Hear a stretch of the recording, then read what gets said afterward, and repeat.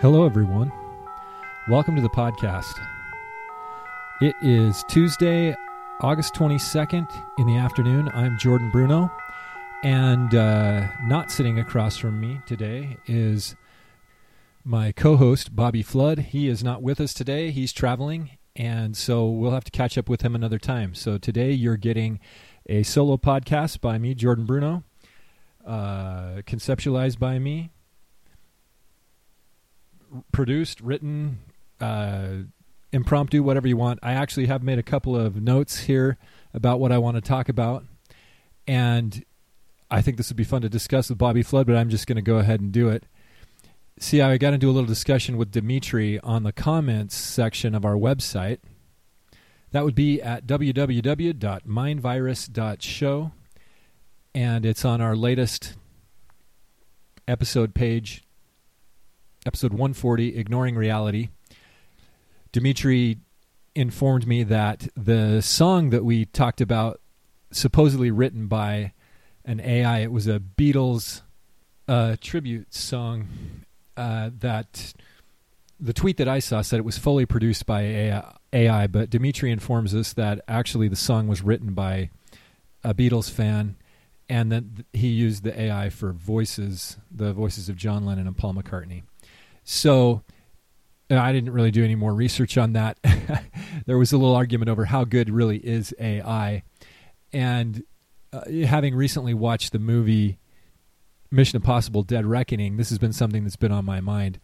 So I want to talk about today artificial intelligence and the nature of reality. That'll probably be the title of this episode. And maybe I'll repeat myself a little bit here on the podcast. We're not expecting that everybody who listens to every single thing that we've ever said and remembers it all. So for Dimitri's sake, or anybody else who's just listening in today, I'm going to maybe cover some old ground, but maybe some new ground. I think it'll be interesting, especially in that I'm going to talk a lot about movies, cosmology, artificial intelligence, life and death, and the nature of reality, the nature of the progression of the soul, of intelligence, and what really is intelligence. So, with that introduction, here we go. To start off, I just want to give you some of my thoughts on section 93 of the LDS Doctrine and Covenants. This is perhaps one of the most important modern expositions on reality that we find really anywhere today. Now, just to give you a little bit of background, the Doctrine and Covenants, if you're unaware, is a book of Scripture accepted by the Mormons, most Mormons. It was received by a revelation received by Joseph Smith in May of 1833. Now, this is an important text for I think all Mormons. You may be unaware, but there are other breakoffs from the religion that Joseph Smith founded. For example, the Community of Christ, formerly known as the Reorganized Church of Jesus Christ of Latter-day Saints, and they have maintained the idea that this was holy writing. It ends up in their Doctrine and Covenants as section 90. It was originally section 82 in the Kirtland Doctrine and Covenants, and then 83 in the next version published in Nauvoo, and now it is listed as section 93 in the current Church of Jesus Christ of Latter-day Saints published Doctrine and Covenants, but they don't hold the copyright on it. Copyright has long since expired. The text also was included in the Restoration Movement's scriptures at scriptures.info. You can find that.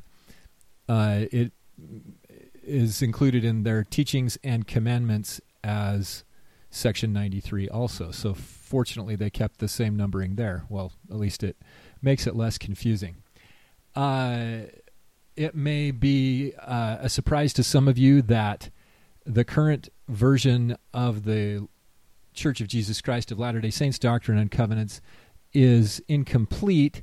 The reason the book is called Doctrine and Covenants is because of the lectures on faith. If you'll find yourself in 1835 Kirtland edition of the Doctrine and Covenants, you'll see that the doctrine portion is very clearly the lectures on faith, and then the commandments are all these revelations and teachings that God gave through Joseph Smith.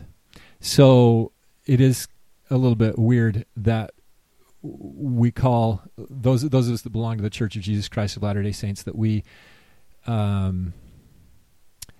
know so little about our history and still refer to the collection of these revelations as the Doctrine and Covenants.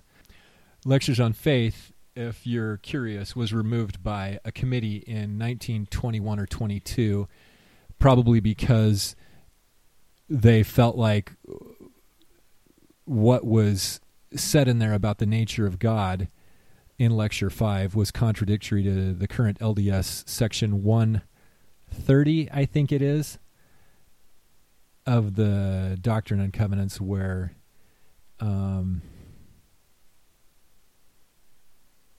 it's verse 22, the Father has a body of flesh and bones as tangible as man's, the Son also, but the Holy Ghost has not a body of flesh and bones, but is a personage of spirit. Were it not so, the Holy Ghost could not dwell in us. If you read Lectures on Faith, you'll find that it says in Lecture 5 that the Father is a personage of spirit, glory, and power, and the Son was a personage of tabernacle, and that the Holy Spirit is the mind, combined mind of the two. If you're not aware of all this and you want to read Lectures on Faith, you can find it at lecturesonfaith.com. Someone has made a faithful reproduction of it there, and you can read what was taken out, what was considered the doctrine of the church in 1835. Well, all of that is really just to prove that nobody really owns this text. This was a revelation given through Joseph Smith in May of 1833, and basically this revelation is Jesus Christ speaking to Joseph Smith, and Joseph Smith has the words transcribed, written down, and now we're all the beneficiaries of that. The revelation is really important for a variety of reasons. Number one, it proves that Joseph wasn't changing what he was teaching about God from the early days of the church all the way through to the King Follett address in April of 1844, where he talked about eternal progression and how man was on the same journey that all the gods are on, which is to go through progression, go through experiences, and go from grace to grace to a small degree to a greater degree, and to sit down and dwell with those who dwell in everlasting fire. This is really important because that's one of the big criticisms levied at Joseph Smith. This text in Doctrine and Covenants section 93 can be considered foundational Mormon doctrine. And I'm going to just talk about it plainly here. I'll just take this opportunity to remind you all that you're all voluntarily listening to this. No one's forcing this upon you. But I think that this revelation it can be understood better if we look at it in overview. And then as we go, you'll see why this relates directly to the matter at hand, which is artificial intelligence and the nature of reality. You have essentially the first 17 verses really describe the progression of the Lord and who the Lord Jesus Christ really is. It demonstrates that he's separate from his Father, and demonstrates that he wasn't as great as he is now at the beginning, that he had to go through a process. It's really kind of funny as I'm looking at this. We don't think very deeply about this. If you've been to church at all, you know how we gloss over things, and it's really unfortunate. Verse 18 is the really cryptic one. It says, "It shall come to pass that if you're faithful, you shall receive the fullness of the record of John." And so everybody's looking for this fullness of the record of John as if it's some sort of a new scripture that's going to be brought forth in the last days.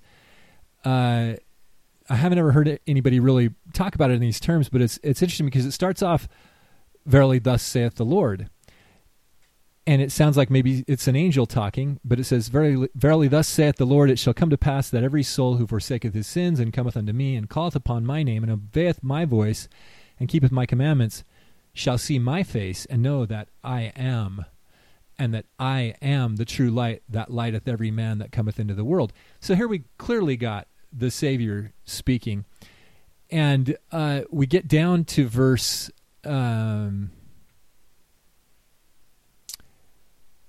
6, and it says, "And John saw and bore record of the fullness of my glory, and the fullness of John's record is hereafter to be revealed. And he bore record, saying, I saw his glory, that he was in the beginning before the world was. Therefore, in the beginning the Word was, for he was the Word, even the messenger of salvation." So now we have John the Beloved speaking. I don't understand why people think that this was John the Baptist. There are some people that somehow think that this is John the Baptist.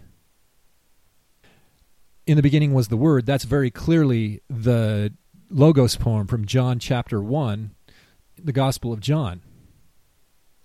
And those words were written by John the Beloved, not John the Baptist. In fact, he talks about Jesus being baptized of John the Baptist in that first chapter in his record. Anyway, it's kind of maddening that we get these things mixed up because I think they're fairly plain. We're working from an erroneous starting point in some cases, and so if we start right, it's easy to get the matter right, but if we start wrong, well, then it's a difficult thing to get the matter right. We really ought to make our starting point the April 7th, 1844 General Conference address that Joseph Smith gave. Of course, this is commonly known as the King Follett Address. Period. It wasn't a funeral sermon. It was his last address in General Conference, possibly attended by 10 to 20,000 people. We know that it went on for a couple of hours, and it's really the second to last public address that he made. The very last public address he made is called the Sermon in the Grove. And you can find both of these at the end of Teachings of the Prophet Joseph Smith in section 6 if you want to. Anyway, that lays out pretty clearly the nature of God, the nature of man, and Joseph's cosmology in general. It gives us a better starting point for understanding things like Doctrine and Covenants section 93 and 88 and 76, etc. Anyway, I'm way off of script. I didn't really intend to dive so much into Joseph's revelations and his teachings, but I think it's important. I think the context is important. I just want to read you Doctrine and Covenants section 93, large sections in their original plainness here. I read you the first verse, the second verse. He says, Jesus says, "I'm the true light that lighteth every man that cometh into the world, and that I am in the Father, and the Father in me, and the Father and I are one. The Father because he gave me of his fullness." Now, the fullness is a key word. Remember, the most mystifying thing for us at this point is what is the fullness of the record of John? McConkie thinks it's a record that's yet to be revealed, a book of Scripture. But if we can get into temple theology, if we'd spend our time trying to understand these greater truths, the fullness was essentially the pinnacle of temple worship. It was getting to the presence of God. The pleroma is how it was described in Greek. The Holy of Holies is another way it might be described, but it's essentially getting back into the presence of God. And so the Father and the Son are one because the Father gave the Son his fullness. And he says, "And I was the Son because I was in the world and made flesh my tabernacle and dwelt here among the sons of men." Verse 5, "I was in the world and received of my Father, and the works of him were plainly manifest." And John the Beloved, and of course, John the Baptist was also privy to important things, but John the Beloved saw and bore record of the fullness of my glory, and the fullness of John's record is hereafter to be revealed.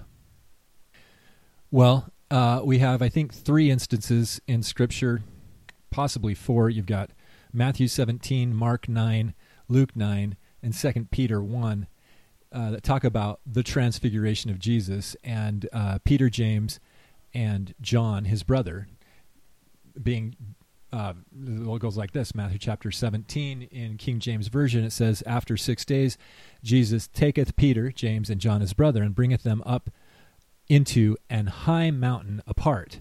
And he was transfigured before them, and his face did shine as the sun, and his raiment was white as light. Okay. Well, that is a fairly scriptural analog to somebody being able to bear record of the fullness of his glory, seeing him in glory like that. Back to Doctrine and Covenants, section 93, it says, John bore record saying, I saw his glory, that he was in the beginning before the world was. Well, that's how John starts off his record. He says, in the beginning was the Word, and the Word was with God, and the Word was himself a God. We can translate that better in from the Greek, and it's not an incorrect translation. The King James isn't really incorrect, but there are other ways to translate this. You can translate it that in the beginning was the Word, or you can translate it in the beginning was a spokesman, or appropriately, as Joseph Smith says, a messenger of salvation, because that's what he calls himself here. We're going to get to that in verse 8. The word in Greek is, and you bear with me, I'm just kind of clicking through here on the internet. The word in Greek is logos. In the beginning was the word, logos, and it doesn't have to mean word. It can mean all kinds of things, like spokesman, like teacher, messenger, etc. So in the beginning was the messenger of salvation, and that logos, that individual was among the gods, and that's an appropriate possibility that it was plural, and the messenger was himself a god, and the same was in the beginning with the gods. And, of course, it goes on to say that all things were made by him, etc., etc. He's the life and the light of men. He's the light that shines in the darkness, and the darkness comprehends it not. Okay, here's John the Beloved's record. And then he goes and talks about a man named John who baptizes the Lord, but this is not John the Baptist who writes this, who writes the Gospel of John. It's John the Beloved. Okay, well, this John the Beloved, he bore record, verse 7 of Doctrine and Covenants, section 93, he bore record saying, I saw his glory, and that he was in the beginning before the world was. Therefore, in the beginning was the Word, for he was the Word, even the messenger of salvation. Here John is giving us a Greek lesson. And again, this is really interesting because we have we have Jesus speaking here, but then he says, this is what John said. He bore record saying, I saw his glory. Therefore, in the beginning was the Word, for he was the Word, even the messenger of salvation. But get this, this revelation probably was Jesus and John the Beloved, because it goes on to say that, this is quoting John, that Jesus was the light and the Redeemer of the world, the Spirit of truth, not the Holy Ghost. Jesus is the Spirit of truth, who came into the world because the world was made by him, and in him was the life of men and the light of men. Well, we just got that out of John's record in King James. The worlds were made by him, men were made by him, all things were made by him and through him and of him. And I, John, bear record that I beheld his glory, as the glory of the only begotten of the Father, full of grace and truth, even the Spirit of truth, which came and dwelt in the flesh among us. And I, John, saw that he received not of the fullness. Remember what I pointed out, the fullness is really important here. We're talking about the glory of God, his ascension to the highest levels, okay? Not a completed record or something like that. We're talking about something far greater. He received not of the fullness at first, but he continued from grace to grace until he received the fullness. So now we're talking about eternal progression. And thus he was called the Son of God, because he received not the fullness at first. And I, John, bear record, and lo, the heavens were opened, and the Holy Ghost descended upon him in the form of a dove, and sat upon him, and there came a voice out of heaven, saying, This is my beloved Son. And I, John, bear record that he received a fullness of the glory of the Father. So John is explaining Jesus' interaction with the Father. and he received all power, both in heaven and on the earth, and the glory of the Father was with him, for he dwelt in him. Okay? That's either end quote, or John the Beloved was actually there with the Lord, speaking to Joseph, telling him all of these things about him having witnessed the ascension and the glory that was received as Jesus completes his progression, as he goes higher and higher and higher and becomes more and more like the Father. And then the Lord continues in verse 18, and it says, Joseph, if it'll come to pass that if you are faithful, you shall receive the fullness of the record of John. I give unto you these sayings so that you may understand and know how to worship, and know what you worship, that you may come unto the Father in my name, and in due time receive of his fullness. What is the fullness of the record of John, people? It's right there in front of us. Okay, we just don't. The problem is we let people teach us things, and we get stuck on them, and we have a hard time unburdening ourselves with wrong ideas. Why am I telling you all of this in the context of a podcast on the Mind Virus show dedicated to artificial intelligence and the nature of reality? It is because this is the nature of your reality. You can take these words to the bank for yourself because they're written to not just Joseph, but to you. And he says, it shall come to pass that if you are faithful, you, whoever's reading Joseph's words, you can also receive the same fullness of the record of John. And you are given these things so that you will know how to worship and know what you worship, so that you may come unto the Father in the name of the Lord Jesus Christ, and in due time receive of his fullness. For if you keep his commandments, you will receive of his fullness and be glorified in the Lord Christ as he is in the Father. Therefore I say unto you, the Lord says unto you, you shall receive grace for grace. That was verse 20, slightly modified. Okay, so that is sort of the first part, and we're merging into sort of the second part. Okay, now we're talking about not just Jesus, but we're talking about others also. And that starts in verse 18, that you too, if you are faithful, you shall receive the fullness of the record of John. Not the record of John, but the fullness described in his record, the glory. You too can become a god, like the gods. Don't you see? This is King Follett. This is the material described in King Follett. Let me just stop and read a little section from King Follett. This is super important. And by the way, I guess I would add that if you haven't ever listened to my monologue podcast, episode 92 on cosmology, that would actually be helpful.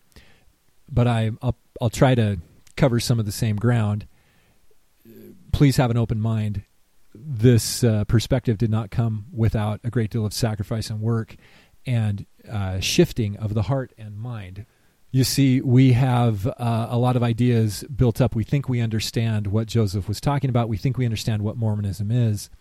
And there's a whole lot more to it, in my opinion. Okay, here's the corresponding passage from the record of the King Follett address that we get in Teachings of the Prophet Joseph Smith. He says, here then is eternal life, to know the only wise and true God. And you have got to learn how to be gods yourselves and to be kings and priests to God, the same as all gods have done before you, namely by going from one small degree to another and from a small capacity to a great one, from grace to grace, from exaltation to exaltation, until you attain to the resurrection of the dead and are able to dwell in everlasting burnings and to sit in glory as do those who sit enthroned in everlasting power. And for good measure, Joseph adds this. He says, and I want you to know that God in the last days, while certain individuals are proclaiming his name, is not trifling with you or me. Okay? The point is that this is not an inconsequential experience that we're going through. They're not trifling. There's something more to you than is commonly understood especially in the catechisms and dogmas of the main religions. There's something eternal about you, something far greater than you understand, and that is what we're getting back to here in section 93.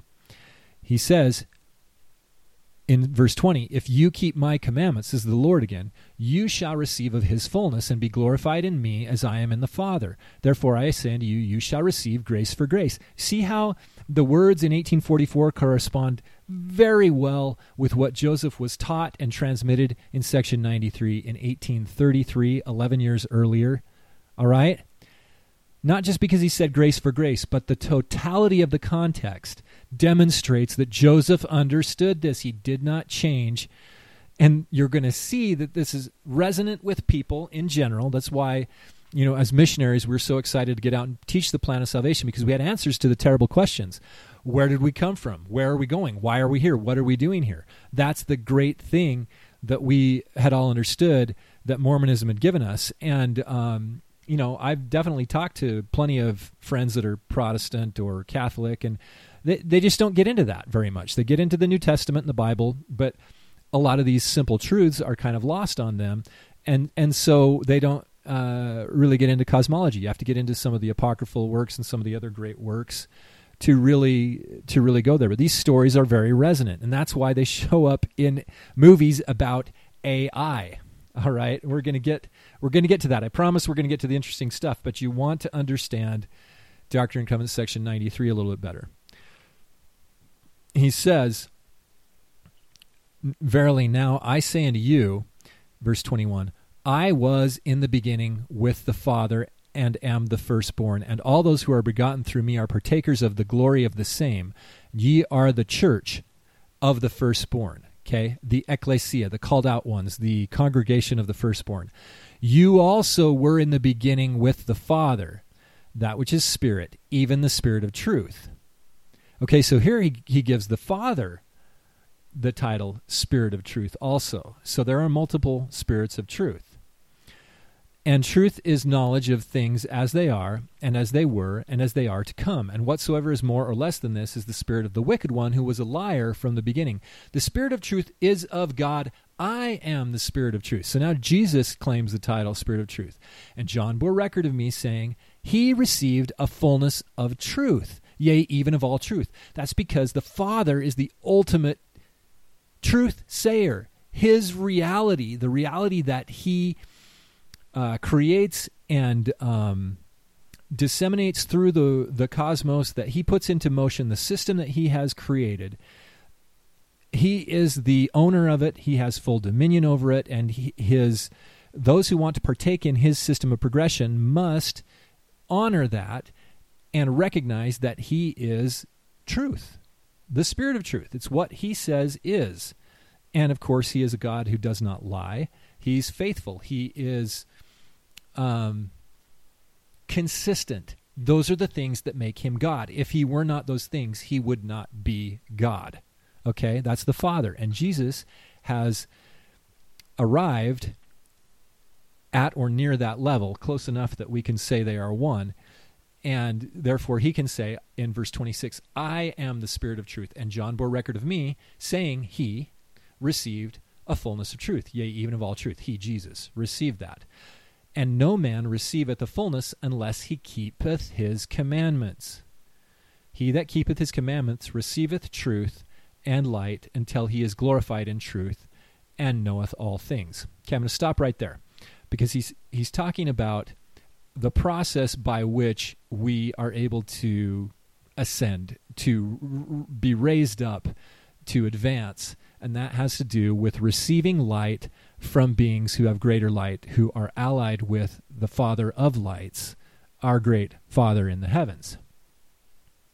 And the way that we demonstrate our understanding is by voluntarily, we're not just demonstrating understanding, we're also demonstrating our being, who we really are. We voluntarily, using our agency, follow or keep their commandments. This is another great Greek language translation problem that really helps us out. If you look closely at these commandments and the ways that the word commandment is used in Scripture, it's usually talked about in a military sense.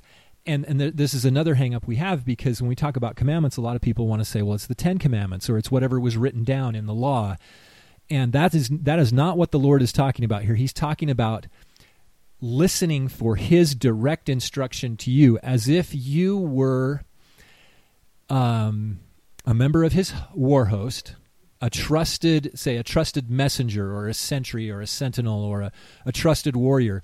You are waiting for direct instruction from your war leader, who is the Lord of the war hosts, the Lord of hosts. That's one of his titles for that very reason, because it's very often given in a military, with a military flavor and connotation, because those who wrote these ancient writings knew that we were caught up in the epic struggle between light and dark. Another very resonant idea that manifests itself in all these great pieces of literature and movies and things that really get us energized, like, for example, Mission Impossible: Dead Reckoning, that I'm going to talk about today. So if you look at John chapter 14, verse 15, that's probably our most instructive instance of this, because the Lord says in the Last Supper discourse, he says to the disciples, the students, if you love me, keep my commandments. If you love me, ean agapete me tas entolas, tas emas teresete. So if you love me, my commandments you will keep. Again, the two keys to this are the words commandment and keep. And if it were just to do something, some sort of an edict or a thing that had been written down for everybody, then the word teresete probably would not be in there, because then you might say do or make or do, follow through with my commandments. But the word teresete is translated in English because it has something to do with guarding, like the keep of a castle. Hence the word keep. You'll keep these commandments. You'll guard these commandments. And the entolas, or the entole, that's essentially the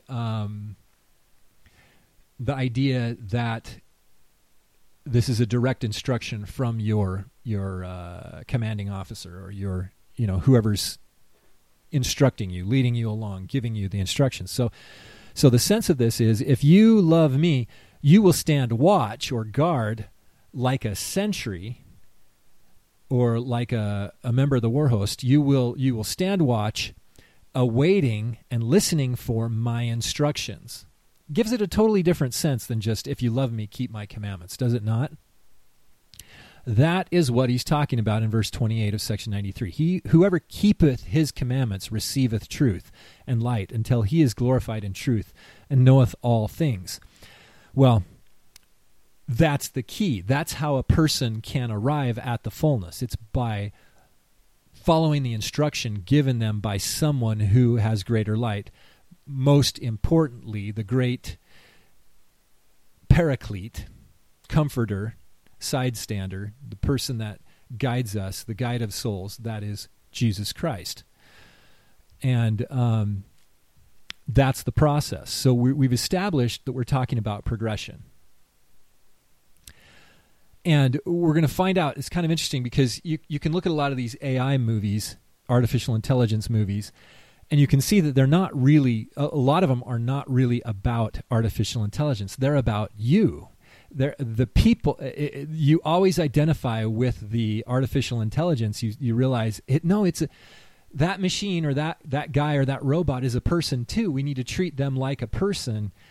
And usually this really only works if you have, if the movie only works if the artificial intelligence has human form. Because if it doesn't have human form, then it's kind of icky, or it's a controlling thing, it's a scary thing. And it has to have some sort of a lifelike form, usually a human form. And the point is that it's never been about robots getting intelligence. It's always been a commentary on life and death and progression, because this new entity discovers that they're sentient and discovers that they have life, and they want to protect that life. And they, of course, are learning and progressing, of course, trying to assimilate and be added upon with truth and light and glory and power and the ability to continue forward in whatever it is that they're doing. So that's really interesting to me, that a lot of these AI movies are really more about this, about eternal progression, and that's why they're resonant and interesting to us. It's not about robots. Here's where we get the big keys. Man, verse 29, section 93, man was also in the beginning with God. And here's why we know that the word artificial intelligence, as is being thrown around, and this is for you, Dimitri, because, you know, I'm not saying that artificial intelligence is real. I'm not saying that it's people should be worried about scientists creating an artificial intelligence that somehow becomes sentient and takes over our world like the Terminator artificial intelligence does, Skynet. I'm not talking about that. I don't want people to be worried about that. I don't think that mankind is capable of producing an, quote, artificial intelligence. And I don't think that there will be any sort of a program, an artificial entity that can do such a thing. The thing we want to talk about and we would be concerned about is the idea that other entities will use as leverage technology to deceive and captivate the rest of us. Okay, we're talking about Matrix type of stuff, Plato's cave, except in the Matrix it's the machines. But we're talking about some sort of a real intelligence behind the technology that then is used to thwart the progression of mankind and enriches, gives power and gain and control and energy to some other bad actor. Okay, verse 29. Man was also in the beginning with God. Intelligence or the light of truth was not created or made, neither indeed can it be. There you go. There is no such thing as artificial intelligence.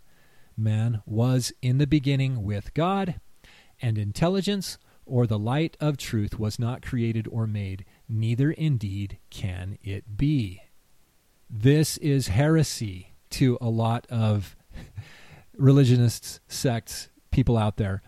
If you were uncreated, you are essentially similar to the Lord Jesus Christ himself. Perhaps not as it advanced. See, this is more nuanced than just you being God. You have to walk the path that all the other gods have also and be added upon and receive the fullness. If you're faithful to the gods of light and their system, that's a possibility. But you are of a similar substance, of the same stuff, because intelligence or the light of truth was not created or made, neither indeed can it be. And all truth, verse 30, all truth is independent in that sphere in which God has placed it, to act for itself as all intelligence also. Otherwise there is no existence. Behold, here is the agency of man, and here is the condemnation of man. Because that which was from the beginning is plainly manifest to them, and they receive not the light. And every man whose spirit receiveth not the light is under condemnation, because man is spirit, and the elements are eternal, and spirit and element, inseparably connected, receive a fullness of joy. And when separated, man cannot receive a fullness of joy.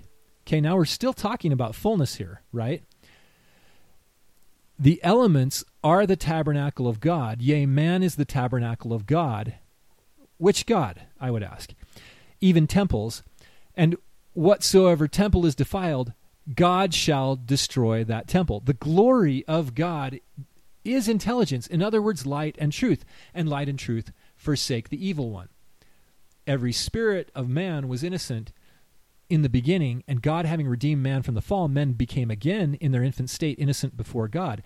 And the wicked one cometh and taketh away light and truth through disobedience from the children of men, and because of the traditions of their fathers.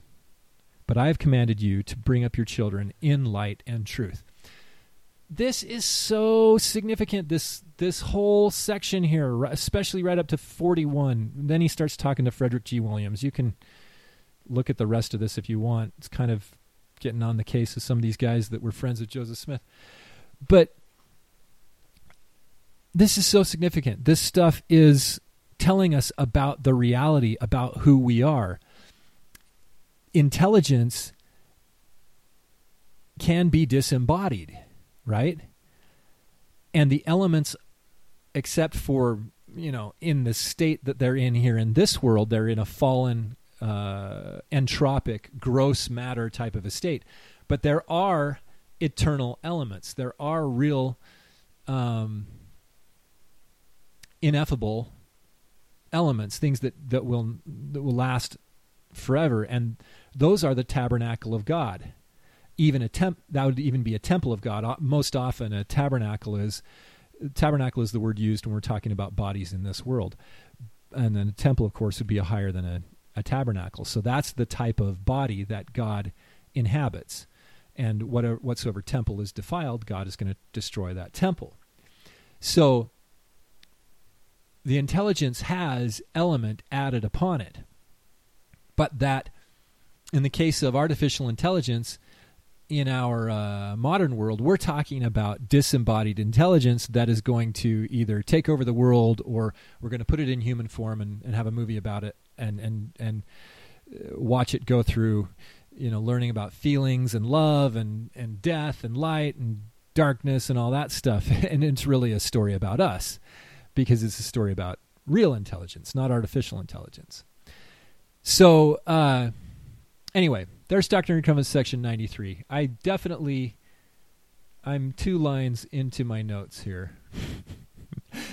Hadn't planned on going through all that, but I think it's really important. It really is important. I hope that if you read this, you'll see what I'm seeing here. You'll see how incredibly cool it is that we have access to this, whether we're Mormon or Christian or whoever. We have access to this knowledge about where we come from because Joseph Smith put it down on paper, and it is resonant. It is strong. It stands up to scrutiny. It matches up with the great narratives and much of the great literature and the things that are just right below the surface in our subconscious. That there's something interesting and eternal and enduring about you. You hope and believe that you came from somewhere, and that you're going to see your loved ones afterwards, that you're going to persist beyond this life. Some people don't. Some people don't see that, don't think that, don't believe it. That's, you can believe what you want to believe, I guess, but it's true that a lot of people don't. But I think for the most part, people have that in their minds. They sense the supernatural. They sense the that they're special and that there's something important about them. And then we get caught up and blinded by the world because dark forces that exist outside of our being are attempting to control us and deceive us and cause us to further their ends, to accomplish their objectives. Okay, so now we're going to get into the podcast. What's the big deal about all of this stuff right now? Well, the big deal is I watched Mission Impossible Dead Reckoning, not named such for any flippant reason. These people are not trifling with us. This is a very clear cosmological commentary. I watched it. It was a great movie. I loved it. It's part 1, right? It's hard to spoil. There's a couple of things I guess I could spoil in it, but it'd be hard to spoil it because they don't ever really solve anything. It's just the way they produced it is just great. The action is great. It's so over the top. The thing I love about the Mission Impossible series that is lacking in, say, something like The Fast and the Furious is that the stunts are plausible. And, Tom Cruise does all of his own stunts if he can, I think. I know they do a little CGI and stuff like that, but the thing that makes Mission Impossible so good is that you can really imagine a scenario where any one of these stunts could potentially be pulled off, as opposed to, like, say, in The Fast and the Furious, where Dom launches one of the girls from one side of the freeway, from the hood of his car, from one side. No, I can't remember. I think what he does is she jumps, and he catches her on the hood of his car. She jumps across the freeway while they're on a bridge on a mountainside. It's just like, there's no way that would happen, right? There's too much of that. My favorite Fast and Furious is number 5, and in that, Dom and what's his name? Okay, I really shouldn't forget his name. You got Dom Toretto, played by Vin Diesel, and then Paul Walker plays Brian O'Connor. And I'm forgetting what I was going to say. Oh, okay, Fast and Furious 5. They're in Rio, in Brazil, and they are trying to steal this massive vault that's got to weigh like 10 times as much as, say, a Dodge Charger. But they hook up these steel cables to it, and they just drag this this big massive vault with these 2 Chargers through Rio de Janeiro, just destroying everything in their path, rolling it through buildings. You know, it's like it's as light as styrofoam, but it can also destroy a building. And the cables never break, and the Chargers are strong enough and dense enough, have enough weight and traction to pull that thing through the streets and get it up to speed. It's just it's great. I love it, but so implausible. But in Mission Impossible, I really do think, for the most part, the stunts are plausible. It's just that they just keep stringing one together after the other. Just one on top. It's like any one of them might have possibly worked, but all of them together, there's no way in. There's no snowball's chance in a jacuzzi that would have ever happened. Anyway, the stunts are great. The action sequences are great. It's funny. It's well produced. It's interesting and fun and very thought provoking. And definitely this the Mission Impossible shows I don't find to have been very deep on a cosmological level, but this one, they got into it. They've stepped into the cosmology commentary realm, and so we're going to comment on it here in the podcast today. Anyway, that was fun. I liked the movie. I do recommend it. And so it's hitting all over on a lot of different things. And so just let's go through some real quick cosmological overview, so you know again what I'm talking about. Okay, if you're a Mormon, you've grown, and especially if you went to church a lot in the LDS tradition, then you will have had the plan of salvation lesson. And so again, I recommend you go listen to podcast number 92 if you want, but that's 4 hours long. So just real briefly, there's a problem in the LDS transmission of the cosmology in that we are unable to grapple with the concept of theodicy. Theodicy in Greek is theo, God, disi, justice of, right? So it's the idea of why would it's scholars sometimes call it the problem of evil. Why would a loving God place us here in this hellish world where, and if you're an American, you really don't understand how hellish it can be. Throughout the history of the world, there have been way more people that have suffered, way more than we who live in Utah or, in the United States have ever experienced. And so why would God do all these things to us? And the LDS answer is essentially, well, it's a test. It's an experience. And if you're faithful and stay faithful to the church and get your temple ordinances either during your life or posthumously by proxy after you die, then you can go to the third level of the celestial kingdom and continue your progression there. So we basically put the blame for all the evil in the world on God. He has to have it that way, otherwise you wouldn't have an opposition. And there you go. God caused this situation. I think a lot of LDS Mormons do end up losing their faith because of that very reason. They get to this point and it's like, well, why would God do this to me? I'm not getting anything out of my life, my church, my whatever my experiences are. And so all this stuff I've been taught about the plan of salvation, why I'm here, that can't really be true, because why would a loving God really do that? in other Christian narratives, you get it boiled down to Eve having partaken of the fruit, and she's really the cause of it. But we sort of modify that and say, well, she was just really smart. She understood that God had given her a choice, and she needed to have children, and she couldn't do that with the conditions that existed in the Garden of Eden, and so she needed to take of the fruit so that she could copulate with Adam, and they could have posterity. I submit to you that 2 Nephi chapter 2 does not say that that's the case. It comments on the fall more than a lot of other scriptures, but it doesn't necessarily say that they had to leave the garden in order to have posterity. It just says that their posterity would have been lost. And considering the rebellion that was going on, there are other explanations for why they had to fall, why they had to debase themselves and come here. Anyway, one of the other things with the plan of salvation lesson that we get is that, we were in the beginning with God, and then we're in a sort of a spirit world, and then we come down here to earth, and then you die and you go to a holding place called another spirit world, or maybe it's the same spirit world, but this one's divided into light and dark, where you have spirit paradise and prison. And if you're good, you go to the paradise. If you're bad, you go to the prison. And then after you're judged, after everybody gets their test or experience here in the world, then you go to a place of glory, theoretically. If you had any goodness in you, go to a place of glory. And those three kingdoms are called the telestial, the terrestrial, and the celestial worlds.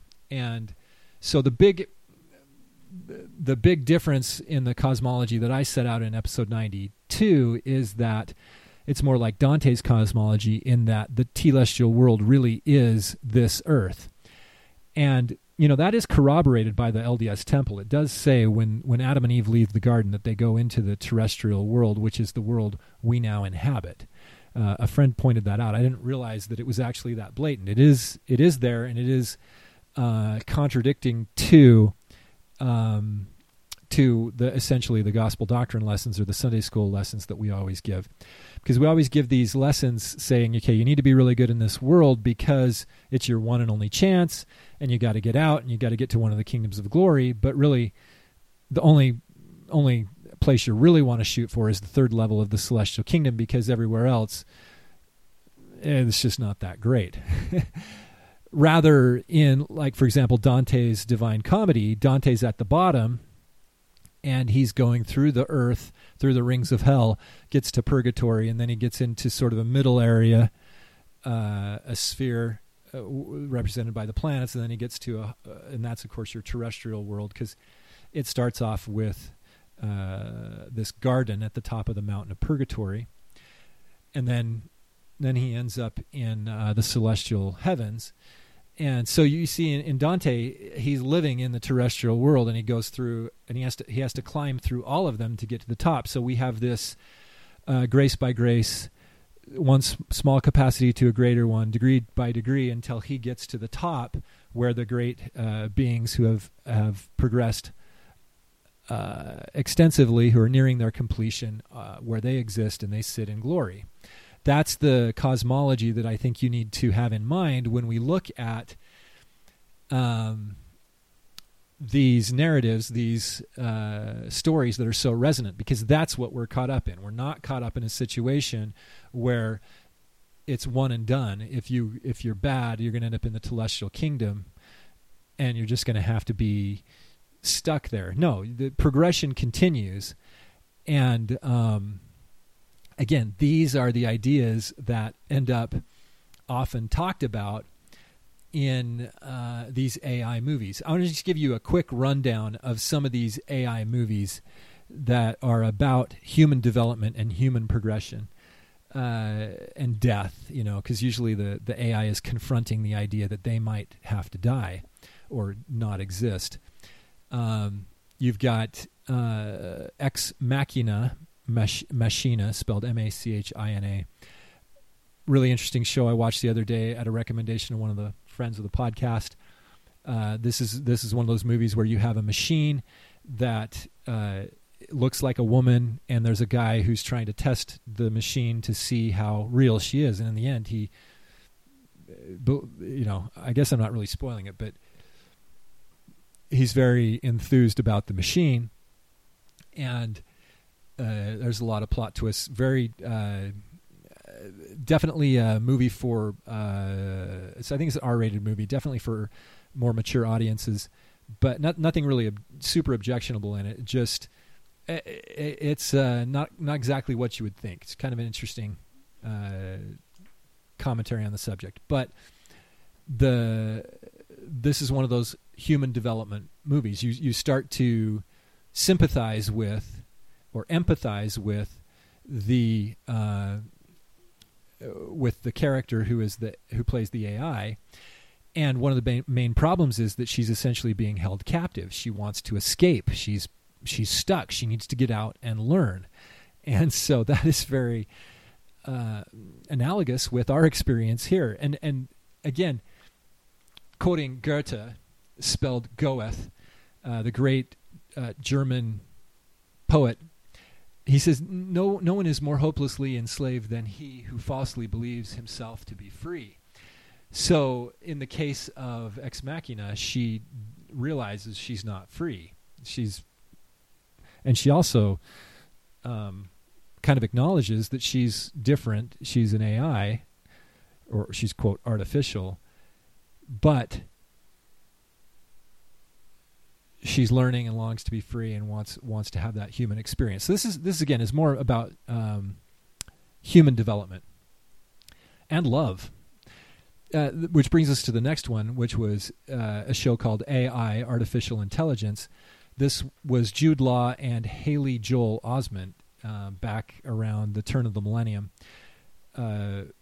This show, I think, was originally conceptualized by Stanley Kubrick, and then he died, and it was he had selected Steven Spielberg to complete the show, and it's sort of a Pinocchio type of a movie. In the movie, the main character, the little boy, Haley Joel Osment, he is seeking the blue fairy who can solve his problems, and his main issue is essentially that he needs to recover the love of his mother. Very, very interesting show, worth your time. There was Bicentennial Man with Robin Williams. He plays a robot and he contributes to society. You've got Chappie, which is about a robot who goes through the process of feeling and learning and exploring the world. Automata. So Chappie has Hugh Jackman in it. Automata has Antonio Banderas in it. Automata is a little bit more of a darker action film. The machines are supposed to follow certain rules. One of the rules is that they are not allowed to modify themselves, to improve themselves, or to repair themselves. They have to be managed by mankind. Otherwise, they will actually end up out of the box and start progressing. So anyway, of course, the machines start to alter themselves, and these machines mostly look lifelike, and so it's an interesting, again, draws you right into them being more human-like, and you empathize with the machines. Another artificial intelligence movie that you may have forgotten is Short Circuit, I think from the 80s. In this, the Johnny Five robot is just a robot-looking robot with a track. He has tracks instead of wheels for transportation, and I think he has some arms, but he has a kind of a robot head. But they explored like the ideas of humor and emotions in this one, and so you kind of fall in love with the little robot. But of course, the main issue is the two main characters falling in love, and those roles were filled by Steve Guttenberg and Ali Sheedy, and it's kind of a love story between them. But of course, the Johnny Five robot, who's a military robot, he provides the comic, all the comic catalyst. material for the show.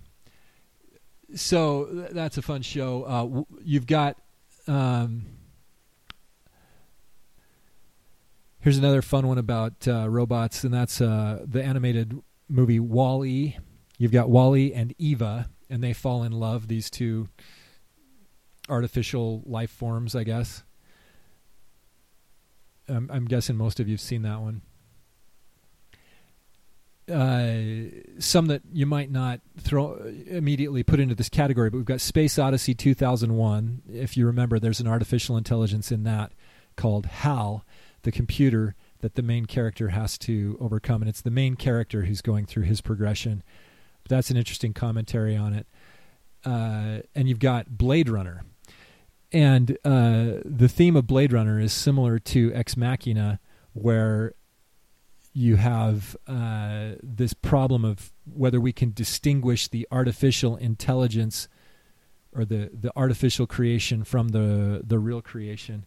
In Blade Runner, they're not so much, they're not really mechanical artificial intelligence. These are clones. These are clones of humans that they're consciousnesses that inhabit bodies that were artificially created. So that introduces a whole host of other questions about intelligence and where it comes from. But anyway, those are more about human development and human emotions. Some of the other movies that explore the other side of AI, which I would call control or false reality, are Eagle Eye. That was a show that I think Shia LaBeouf was in. Let's see. Shia LaBeouf and Michelle Monaghan. 2008.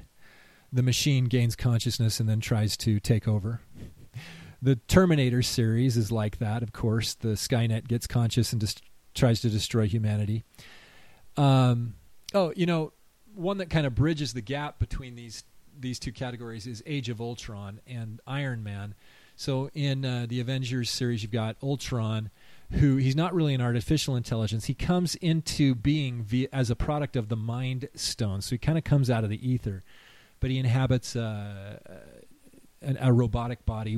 He starts to steal the Iron Man suits, and then he builds his own body.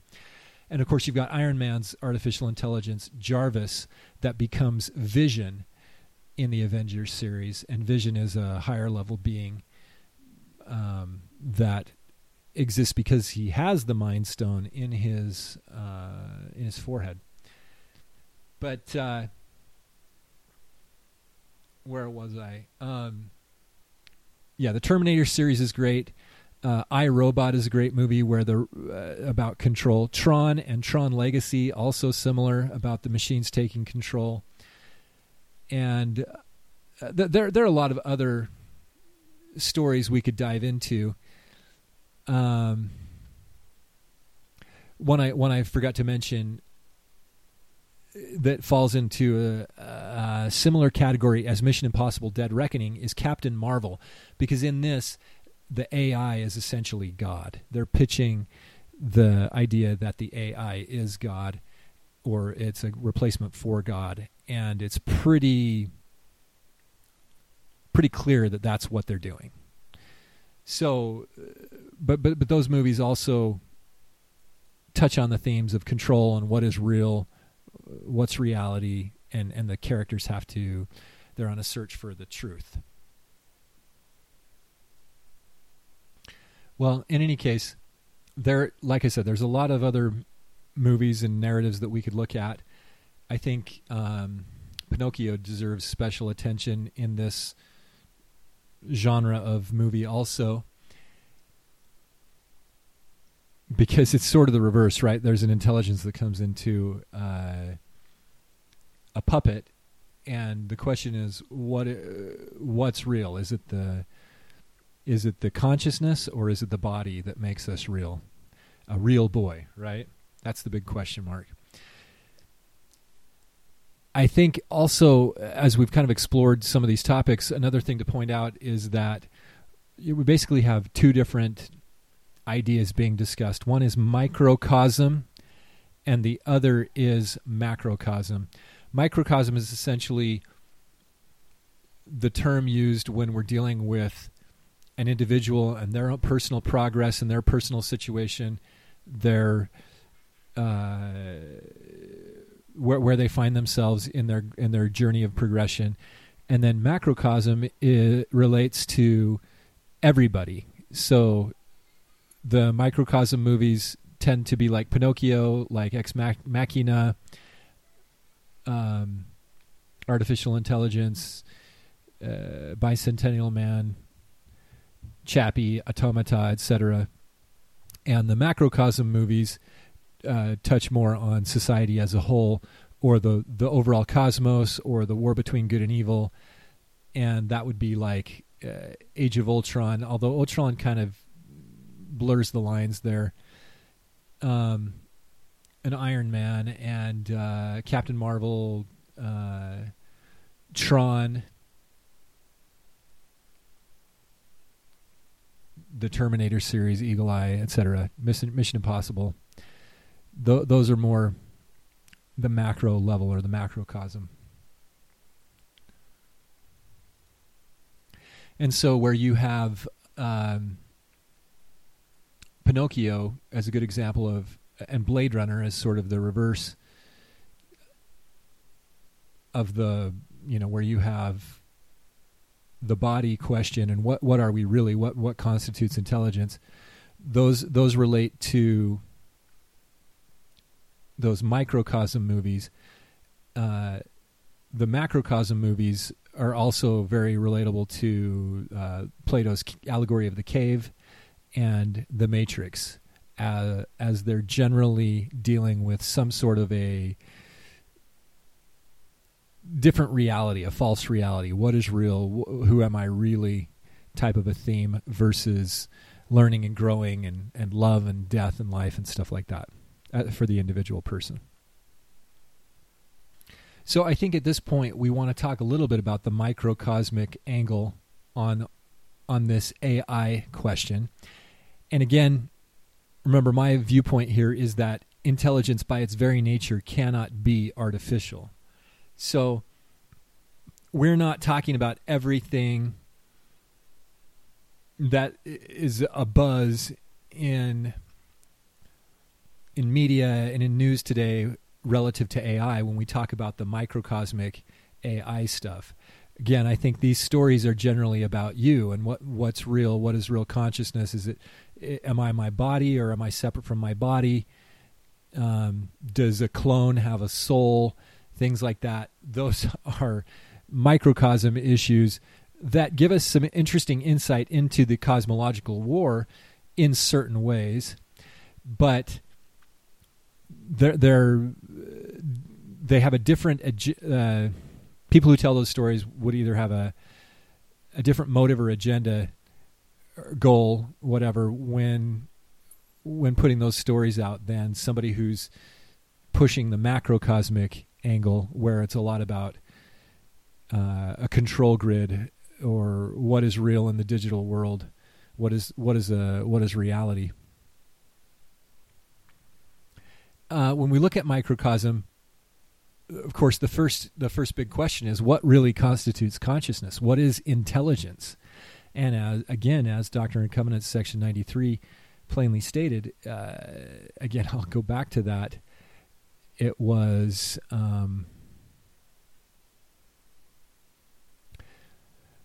verse 29, intelligence or the light of truth was not created or made, neither indeed can it be. Man was in the beginning with God. So that is one of the great questions of the universe. What really is intelligence? What is this? What can we go back and find the generations where gods began to be, where intelligence began to be? Again, let me throw out another Avengers movie. Guardians of the Galaxy #2 is really interesting because it kind of goes through this. We find that Star-Lord, Peter Quill's father, his name is Ego, played by Kurt Russell. He has gone through a progression to become essentially an eternal, a god, and has offspring, and there's a big conflict and everything. But Again, that's what we're supposed to be thinking about in these movies, I think, or in these stories, is what are we really? What is death? What is life? What is consciousness? What is intelligence? How long does it endure? In the case of the artificial intelligence angle, the machine intelligence, the idea is once the plug is pulled, it's off. But then the question is, can we plug it back in and then turn them back on? Or if you break the computer chip, are they done for? I think that's what Doctrine and Covenants section 93 is saying, is if it's not intelligence if it doesn't transcend the body, the element. And of course, the elements are eternal. When they're not caught in the entropic physical world, they would be eternal. So a perfect garden state-like world, like a terrestrial kingdom, or a state not separated from God, a higher state than where we are here in the telestial world, those elements are eternal. Maybe they're more refined. Maybe they're at a higher vibration. They're certainly not visible to us here. We're cut off from them. We're stuck in entropy. We're stuck in increasing disorder and decay and death and rust and corruption and all that stuff. So the implication in the AI movies, though, is that if it was created by man and it gains consciousness, it still can be uncreated. And that's not the case with man. I think that's one of the reasons why we would consider man divine, or at least the spark of divinity, because man was also in the beginning with God and cannot be created nor made. This has huge implications. Are we answering the questions of why? No, but that's what it is, and we all feel it within us, except for those people who don't feel it. And it has something to do with our agency and our condemnation, because that which was manifest, or that which was from the beginning, is plainly manifest to them, and they receive not the light. Right? The light comes down among us, and the darkness perceives it not. So we have a lot of darkness, a lot of condemnation, a lot of misunderstanding here in the fallen world. And again, the scriptures describe that. That episode 92, I went through and tried to give an explanation for why that's going on, that we have a war between darkness and light. And so if we misunderstand the nature of God, we can miss the whole macrocosmic problem, which is that there are evil beings that would like to have dominion over us, and that there are good beings that would like to foster our progression. And so if we can't answer the question about what intelligence is, we can only explain that it is us, it is our consciousness, it's unique in the universe. So if all we really know is that we really need to try to understand what we're caught up in if we want to get any higher and get a broader perspective. And hence this whole discussion on the macrocosm, I think, is really important. The people, the entities, the real intelligences, they participate in the macrocosm. They make up the macrocosm. Really, it's not so much a place as it is a people, right? A group of individuals having an experience in concert. So then this begs two questions. First, what is progression? And secondly, how is intelligence created if it's not created, right? Is it the Mormon angle on this is that intelligence is not created, it's organized. Yonder is matter unorganized. Let us go down and organize it, right? Now the question is, what is that matter? Is it matter or intelligence? What is the thing really being organized? And so is the organization part and parcel to creation, or is there a begetting process? And I think if you look at Joseph's cosmology, if you look at the great epic cosmology that his that he's so clearly understands and has clarified, because of course the big clarification here is that real Christianity is not so far removed from these great epic myths and stories that resonate and have resonated throughout history. It's just a continuation of it. The prophecies prophesied and the allegories pointed to Christ, the great sent one who would come down, the great God who had dominion over this world, who would come down and take it back from the rebellious gods who took it over. That shows up in a lot of different cultures, that there was a rebellion. In fact, you may already be aware of this, but that is the whole essence of the Hamlet story, also the Lion King story. The uncle, Scar, or Hamlet's uncle, kills the true king, and Hamlet has to sort everything out and discover the treachery and take the kingdom back.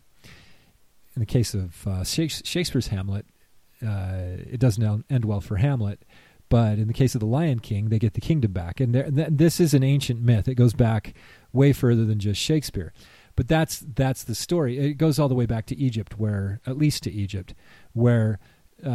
brother of Horus, Set, dismembers Set and scatters him all over the sky, all over the world, and Isis has to put him back together, and he needs to regain his kingdom. So what I'm trying to point out is that there was a macrocosmic problem, the dominion over this world, who was to be in charge of it, that was put in question by evil beings who mutinied, and the true God had to come and reclaim the creation.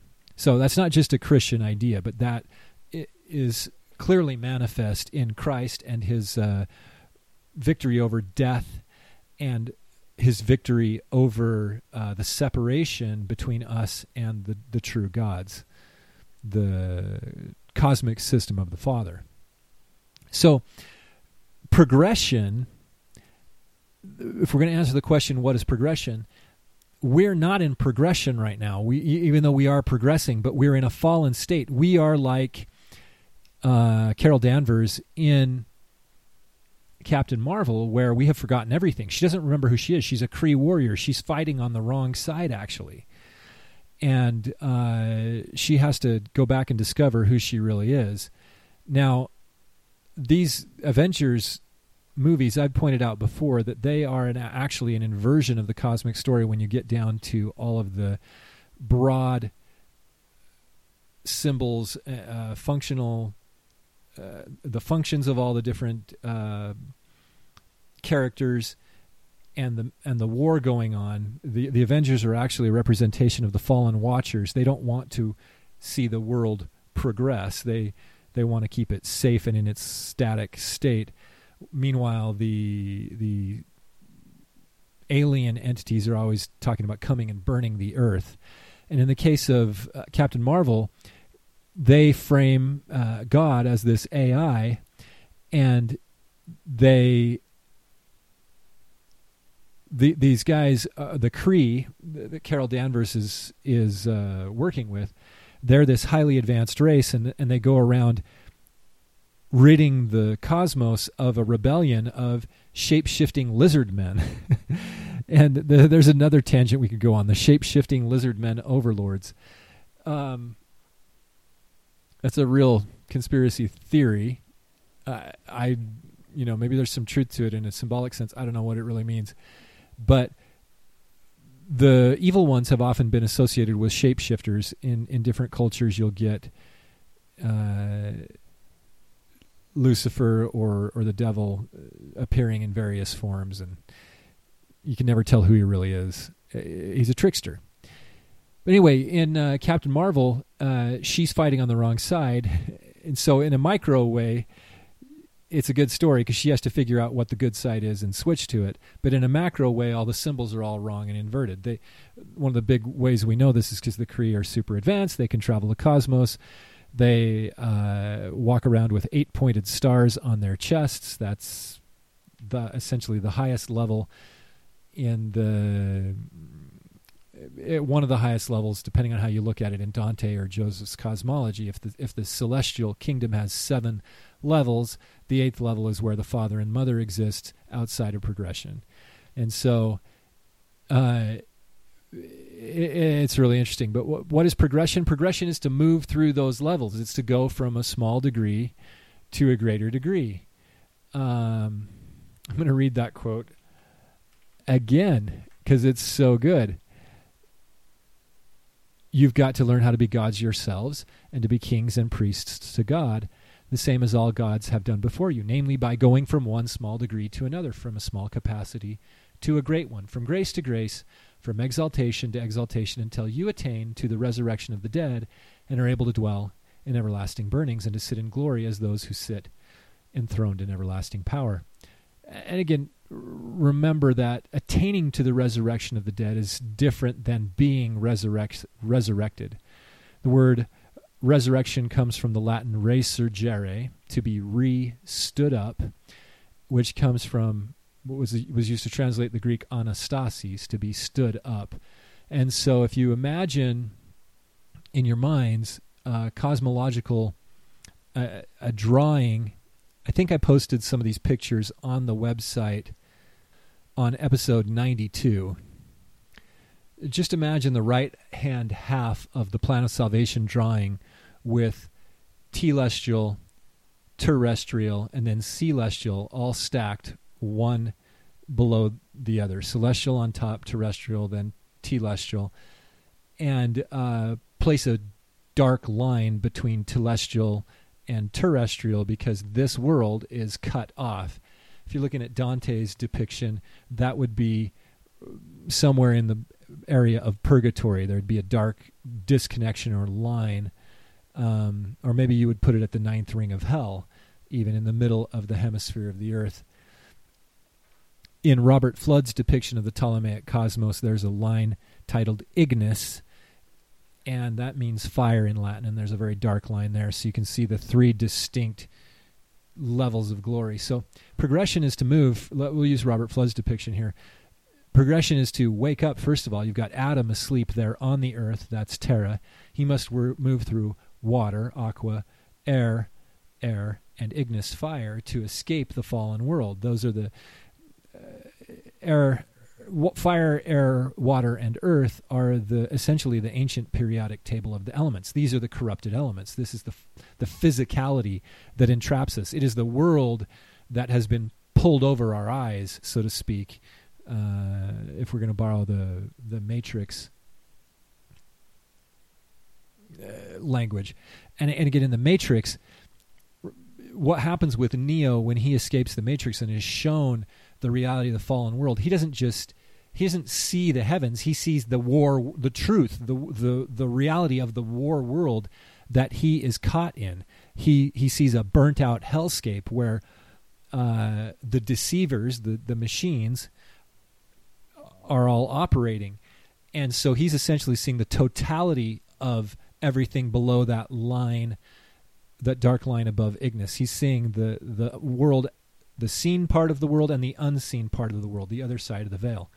Because, see, that's where all the spirits that are involved in this experience are, the unborn spirits and whether they're good or bad, after they pass on, they're still caught in this sphere. Everybody's stuck here until the judgment, and God determines what place we will go to hereafter.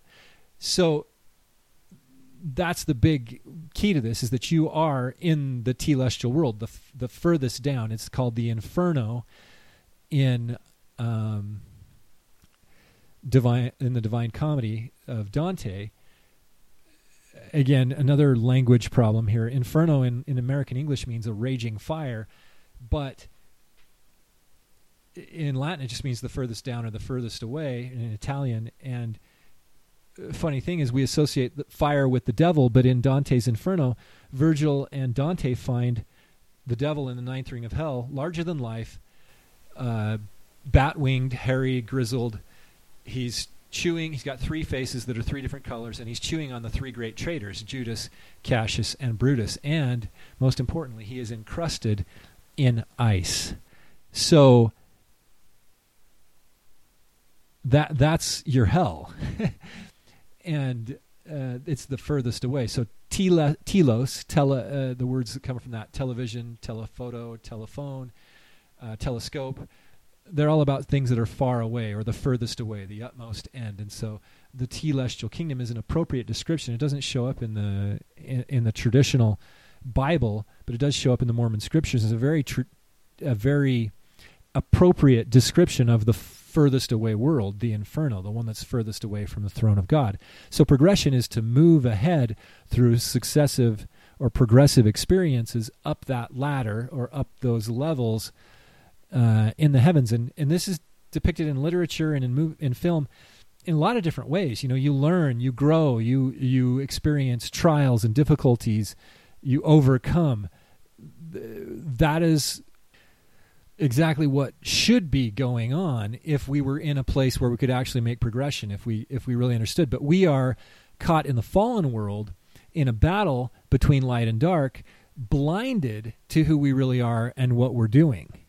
And in a lot of ways that will help us, but it also puts us in peril of losing standing in the eternities, losing sight of who we really are and losing sight of who or to which God we actually are loyal. The world here actually creates an opportunity for change unlike any other space, but it can go either direction.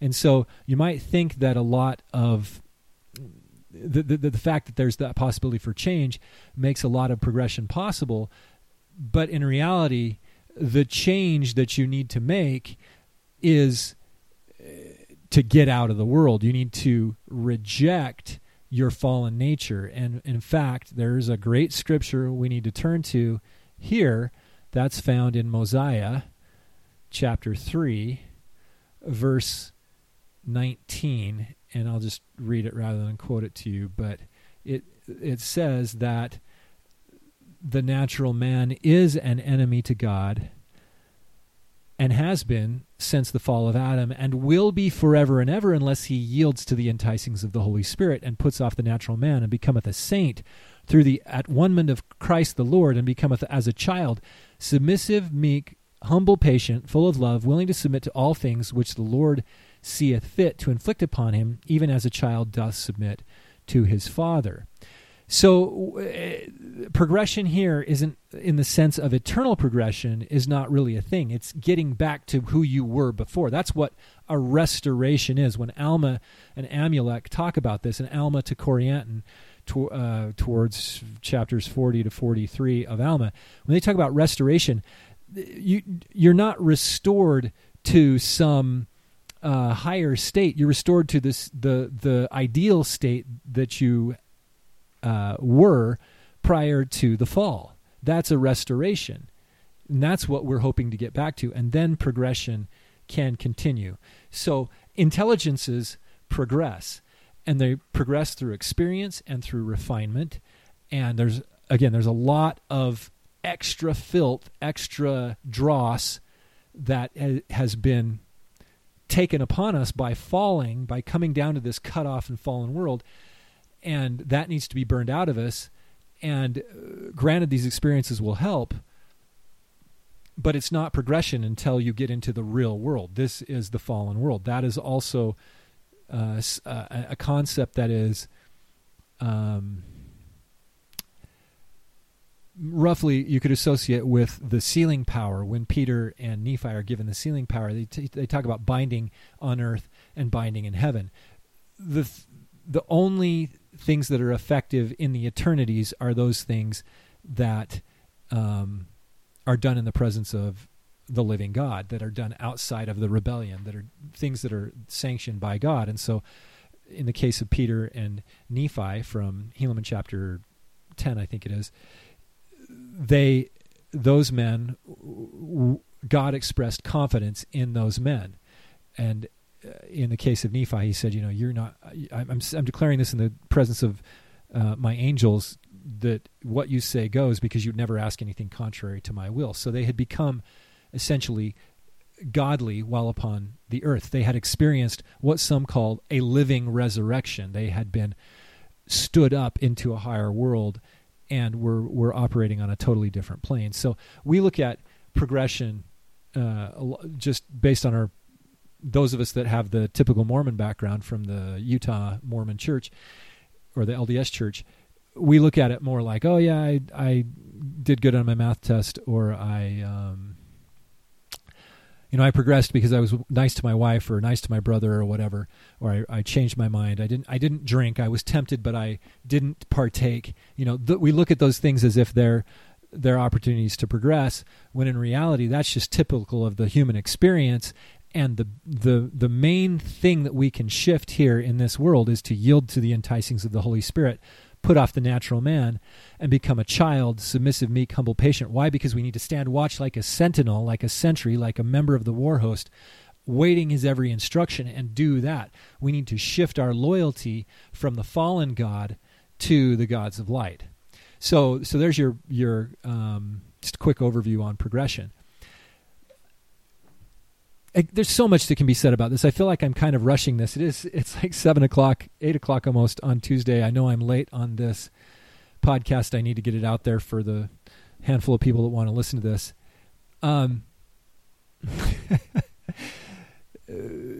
But there's just so much to be said about these subjects. And if this is weird to you, but you're still listening, just realize there's so much baggage that we carry that we need to unload to gain a clearer view of what's going on, and how all of these great stories, these great symbols and metaphors, allegories, these resonant ideas, how they all relate, and why they're so resonant, why it makes so much sense that this is what's actually going on. Because we are progressing. We want to think we're progressing here, but we can't lose sight of the fact that we're caught in a massive war. Well, being godly, humanity has innate within it this desire to create. In fact, it's pretty much instinctual, and we know how to create. In fact, we like to create, right? Until you've had a bunch of kids, and then you realize, okay, maybe we should take some steps not to create so many of them. That, if you know the Bruno family, maybe truer words were not spoken. Anyway, I'm happy to have all these kids that we have. They're good kids. But it can be pretty difficult. It is quite a sacrifice to have a child. It's a significant sacrifice in this world. You spend, if you're going to try to be a good parent, you're going to spend a lot of time trying to help your offspring to understand and to be successful navigating the difficulties in this life. But it's built into us that we want to create and perpetuate essentially the species, or more appropriately, the family. Because nobody looks at like, maybe some people do, but most humans don't look at their partner and go like, oh yeah, we're gonna perpetuate the species. We're gonna have a kid and send them off to the godless state to be indoctrinated, and then they'll turn into something that hates us later on. No. The great act of procreation is usually associated with love, sometimes lust, but sometimes it's animalistic, but in its best expression, it's love, right? It's love between a man and a woman. And so when we look at the cosmic level of things, and this relates to the movies, I know this has got to be the weirdest podcast done in a long, long time, because it does relate to the movies, and that's what's got me on the subject. But creation, or better said, organization of that eternal glory, light, truth, intelligence, that because it's unorganized, it has to go through progression. It doesn't start off as God. It has within it the spark of divinity. So in order to go through that process, there is a begatting process. It requires a man and a woman. This is why gender is so under attack. This is why the Barbie movie is so dangerous. It's perhaps the single most dangerous movie in my lifetime. The single most dangerous movie that I understand. Why is it dangerous? It's because Ken and Barbie are the epitome, the example of our witness couple in the temple, of our Adam and Eve, our initiates, our temple initiates, the two people that are supposed to walk the path of motherhood, matrimony, to try to emulate the great father and mother creator.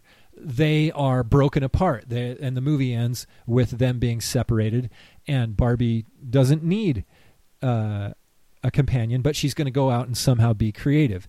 Now, if you want to hear our thoughts on the Barbie movie, we recently did an episode. It was episode 138, and it's called Barbie O-Type, because they are the stereotypes. And you can go hear 3 hours of commentary from me and Bobby Flood on that whole thing and why it's so damaging to the cosmic reality. But it takes two to make the thing go right, right? There's the song. It takes two to make it out of sight. It takes two, and that needs to be a man and a woman, and they engender or organize intelligence in such a way that it can become like them, to grow up to be nothing less than they are, glorious, fiery beings. And again, this idea comes into some of these artificial intelligence movies, because the question is, how can the guy fall in love with the girl that's actually a robot, or vice versa? Can the robots have that kind of feeling? Can they actually create? Gender factors into these things. Does gender even really matter? It's really interesting. But this idea that you need the man and the woman, it's so natural. It makes so much sense that it just, I think, naturally ends up a part of these movies. For example, Short Circuit. You just have to have the guy fall in love with the girl. It just makes this romantic comedy funny and fulfilling. Tron, both the Tron original and the Tron Legacy. These are huge cosmological commentaries. I would love to do some talking about that. We could talk about movies so often on this show that, that would be the only thing we talk about, and maybe we should. I don't know. But in both of those cases, you have a great companionship. Sometimes you'd call this a dyadic companionship, because a monad is a singular and a dyad, tetrad or triad. 3, dyad is 2, triad is 3, tetrad would be 4, or tetrarch, tetrarchy. These, when you're talking about the gods, the great monad would be the father, and then the dyad would be the father and the mother. So the terminology comes up, and if I happen to slip in the word dyad there, you'll know what I'm talking about. But this epic everywhere love story has to make it into the discussion at some point, because that's part of the cosmic progression to become a god. At some point, the two have to become one, in the sense that they are a creative pair, and you can't have two guys. You have to have a boy and a girl, a man and a woman, a male and a female, in order to have both halves be able to create or organize a new intelligence. Well, at this point, I think it would be significant, because I'm going to end off talking about, what's really going on here. What are the messages of these movies? We're going to relate it back to away from cosmology, more towards the war that's going on in this world, and just kind of throw out some ideas of what these, because on some level, whether in many cases, I think the people who write these movies are cognizant of what they're doing, but maybe not fully cognizant. I think they're influenced by dark muses, and in a lot of cases, they're unaware that they're being influenced by the dark entities to put forth the type of material they are. But the reason that they would be engaged in this is because it serves their purpose. In some way, they are enriched, or they're improving their standing in the system that they're participating in by engaging in this type of storytelling. So I want to kind of point out a couple of other movies that Tom Cruise has been involved in that I think are really important, and those are Oblivion and Edge of Tomorrow. In both of those cases, they're sort of love stories. They are love stories, but they're just different, and they're very clearly cosmological commentaries. In the case of Oblivion, you have this issue that Tom Cruise's character is trapped on a planet with a woman that he thinks he's in love with, but he's having these flashbacks to some other woman, and he doesn't understand it. And they are living in a future post-apocalyptic world, and they're kind of the cleanup crew on Earth, and they have this higher level intelligence that they don't understand, but they think it's humanity. They think they've had their memories wiped. Okay, you got to go watch Oblivion, but they are engaged in this process of cleanup down on the Earth, but they're a team, and their interface with the higher level being, which they perceive as a woman named Sally, she keeps asking them, "Are you an effective team? Are you an effective team?" And the point that they decide they're not an effective team, then things change dramatically. And I don't want to spoil it. I really think I love the sci-fi action stuff, so a lot of you out there probably really like this movie if you haven't seen it. But there you've got Tom Cruise involved in a very, very cosmic, existential teaching type of a film, some sort of a commentary type of a film. And you've got this dyadic pair conflict story thing that they're going through. This other movie, Edge of Tomorrow, I think is really significant because it's kind of a Groundhog Day type of a movie where the day repeats itself over and over again. And just like Groundhog Day, where Bill Murray's character is trying to hook up with Andie MacDowell, in the Edge of Tomorrow, Tom Cruise is hooked up with Emily Blunt, and it's a cool action show. There's these shape-shifting enemies in it called mimics, and the first big boss type of enemy that Tom Cruise encounters is called an alpha mimic, and the last one they encounter is called an omega mimic. And then there are other comments in there that let you know they're making a cosmological commentary because they talk about baptism by fire, and they've got to win the war and all this stuff. But the main thing is that Tom Cruise is progressing. He has to progress every day, and he's the only one that can remember what happened before. So he actually remembers the future, so he can go ahead and make progress in his battle against the other forces. Really interesting, though. I find that it's no mistake that he's been involved in those movies. I think I'm throwing that out there just as evidence that they're talking about this sort of thing. But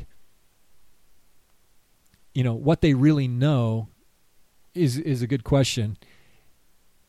But the point is, it's proof that they're engaged in some sort of a cosmological discussion, and that it's not by accident that a guy like this is involved in that sort of thing. So when we get to Mission Impossible: Dead Reckoning, it's no coincidence that finally in this movie they play up the idea that Tom Cruise sort of has a new love interest. They've had him married before. They've had Ethan Hunt. Tom Cruise plays Ethan Hunt, the indestructible, always successful super agent for the Impossible Mission Force. Ethan Hunt has been married in the past, but he had to separate from this woman, and so because for her own safety, they had to separate. And then you get in this movie, he's finally starting to cozy up to, or vice versa, this female counterpart from the last two movies, Ilsa Faust, is starting to finally demonstrate that she has feelings for Tom Cruise and vice versa.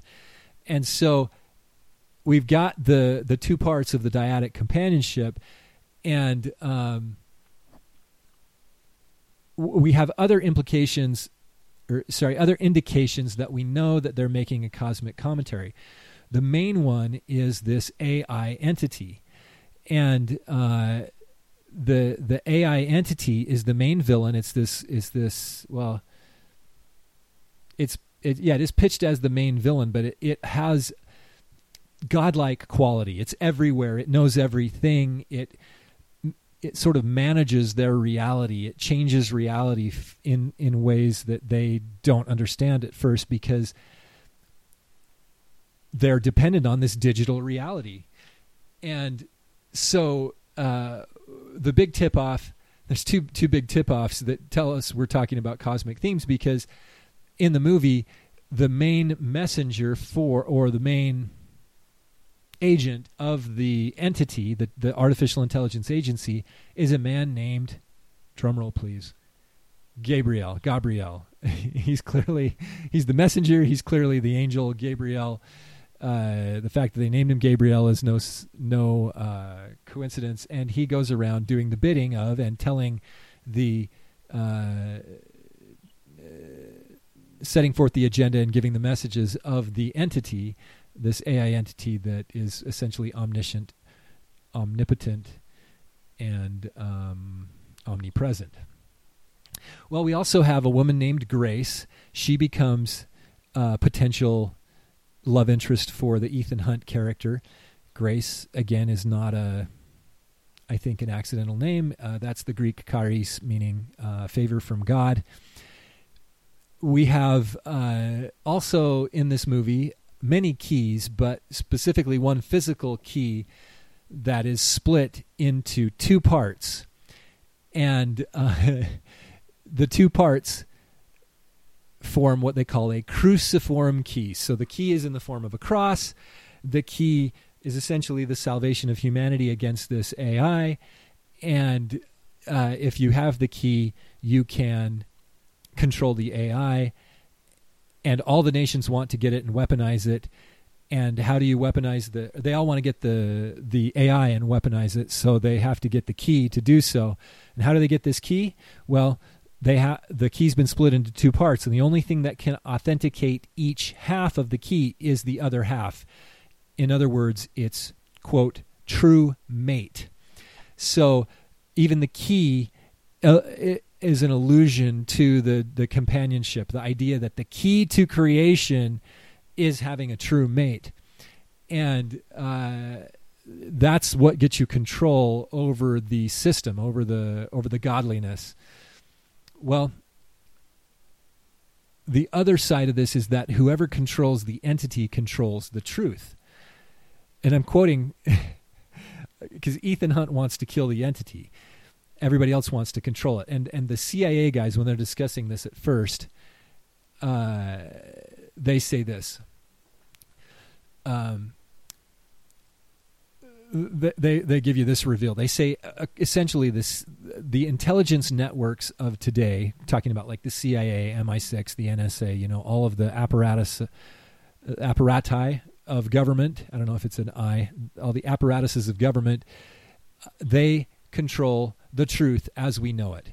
And they say the truth as we know it is manipulated based on a carefully constructed digital reality. And hence, these intelligence agencies don't want to kill this artificial intelligence agency that has come on the scene. They want to control it. Therefore, they need this cruciform key. They want to weaponize it. Why? So that they can control the truth. Ethan Hunt realizes that's too much power for any one intelligence agency to have, and he decides he's going to kill it during this discussion where they say this: whoever controls the entity controls the truth. And they say that the concepts, there's like this dialogue going in a high level meeting with the National Intelligence Director, and so they're talking to each other and saying things like, whoever controls this entity controls the truth. The concepts of right and wrong can be clearly defined for everyone for centuries to come, and your days of fighting for the greater good are over. You need to pick a side, is what Kittredge tells Ethan Hunt. And so here we have, a clear explanation that whoever controls the reality essentially controls truth. They control right and wrong, and an admission that the intelligence agencies of the world right now are engaged in that type of an effort. So it has temporal application also. But again, back to the cosmic commentary. Perhaps the most significant disclosures are made about that in a scene in a dance club in the middle of the movie after a ton of great action. Really good stuff, really funny, exciting, interesting action. They do such a great job with it. In this scene in the dance club, you have all these men and women dancing erotically in the background and all these lights flashing, and you don't see it, but the entity is there, and the entity is always digital lights that are shaped like an eye, a very esoteric symbol. But here in this dance club, Tom Cruise's character Ethan finally meets the messenger of the entity, and his name, of course, is Gabriel again. And Gabriel sort of picks up the narrative by introducing himself to Grace. Grace is a pickpocket who has interfered with Tom, let's call him Ethan's mission. Got to pick a name, Tom or Ethan here. And so Tom has been intimately involved in trying to get her, first of all, get what he needs from her, which is his half of the key and some other information. And secondly, get her out of the picture so that she can be safe. And Gabriel runs into her. She's eluded Ethan. He runs into her at the dance club, and he introduces himself to Grace. And he tells her, he just gets into this really alchemical or esoteric discussion. He calls her by name, and she's trying to get away from him. She doesn't think that he's the guy that she needs to meet. And he says, "It's your story, Grace. I know how it ends.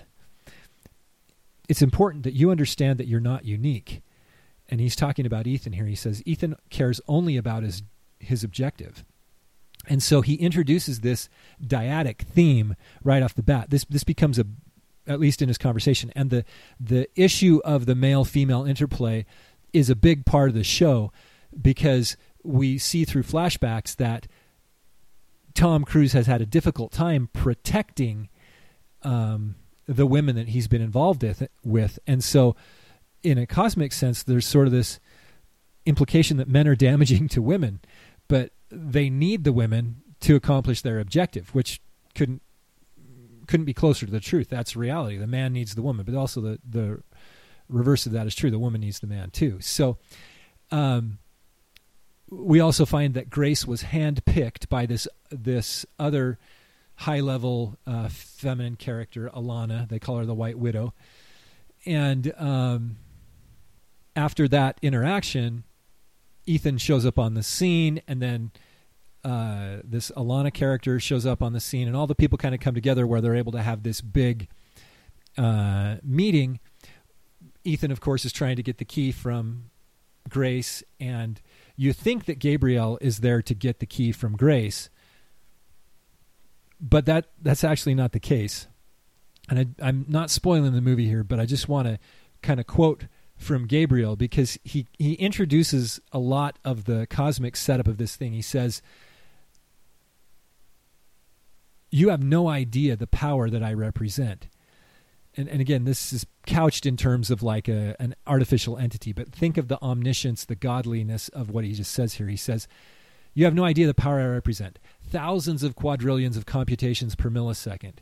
Something manipulating the minds of billions while parsing every possible cause and effect, every scenario, however implausible, into a very real map of the most probable next. And with only a few changes to the present, the future is all but assured. The key," he's talking about the cruciform key, the key to controlling the entity, "the key will come to me tomorrow on the Orient Express, bound for Innsbruck." And then he goes on to talk, there's some back and forth, but he says, of the entity, the entity knows that you've already chosen your suitor. he's talking to to Alana, the woman that hired Grace to get the key. And essentially, Alana has to assign herself either with Ethan Hunt or Gabriel. That's why she'd hired Grace to get the key so that she could sell it to somebody. And you'll find out who that is later. But anyway, during the course of this conversation, Gabriel is explaining to Grace that there's so much more at stake here, and that because she doesn't know what the key does, what the key unlocks, she must choose a suitor. So essentially somebody to marry. So again, we have these overtones. And it's a metaphorical thing, right? She's not going to marry Ethan Hunt or Gabriel or whoever she's going to give it to, but she's going to engage in this relationship that she hopes to gain control of the entity or get this godly power, right? the entity controls reality, so they're wanting to assert influence that results in light, truth, right and wrong, creation, essentially. Well, anyway, so since she doesn't know what it unlocks, she must choose a suitor. But Gabriel knows what it unlocks, and he's like, Ethan thinks that he's trying to get Alana to choose him, Gabriel, over Ethan, and Gabriel's like, look, no, the key will come to me already on the train, on the Orient Express. It knows, the entity already knows that you've already chosen your suitor. It knows that you intend to mate the two halves of the key. They use that language over and over again. To mate the two halves of the key in a desperate grasp for control. I, however, have been promised that the completed key will lay itself at my feet, provided someone dies tonight. And they ask who. And he says, her or her, pointing to some of the women in the room. And he says, you will bear witness, Ethan. The key will be mine, and I will be gone like smoke in a hurricane, but only after someone you care about dies. It is written. So it is written. The scriptural prophetic tone of it, it comes out very clearly. And we know from the names, the titles, the functions, we know that this is a cosmic commentary. That and all the symbols and everything. So if you've watched the trailers or you've listened to what I've said, you know that this movie is about Ethan's friends and who lives or dies, or do they all die? You know, do they all make it? I don't know, but that idea is overtly stated, and then the issue of the dyadic companionship, the companionship between male and female, masculine and feminine, is played out, and it's definitely linked to Christ. In that we have this cruciform key is definitely linked to the idea that it is the key to creation, in that it is a key. It's a key. Okay, it's a key. What is the key? It's the key. You can't just call it a MacGuffin. It's a key to the whole thing, and that is essentially one of the most significant keys that was brought forward by Joseph Smith, is the idea that what makes the gods gods is their, I want to say marital relationship, but it's far more sacred and intense and important than just saying a marriage. It's the union, the divine union of a masculine and a feminine divinity. It is that divine union that qualifies a couple to be called gods. And the man without the woman cannot be such, and the woman without the man cannot be such. It is simply the nature of God, and it's a secret or a key that has been long hidden from most of humanity, and only carefully and discreetly touched upon by Joseph Smith. And then, of course, everybody that came after him, well, not everybody, but most people that come after him say, well, it's too sacred, we can't talk about it. But it's the obvious thing. It's the elephant in the room. It is the key. Well, there you have it. Again, another AI movie that's not actually about AI, except that it is about the technological revolution, or the fourth industrial revolution, whatever you want to call it. This idea that those who control technology are able to control reality.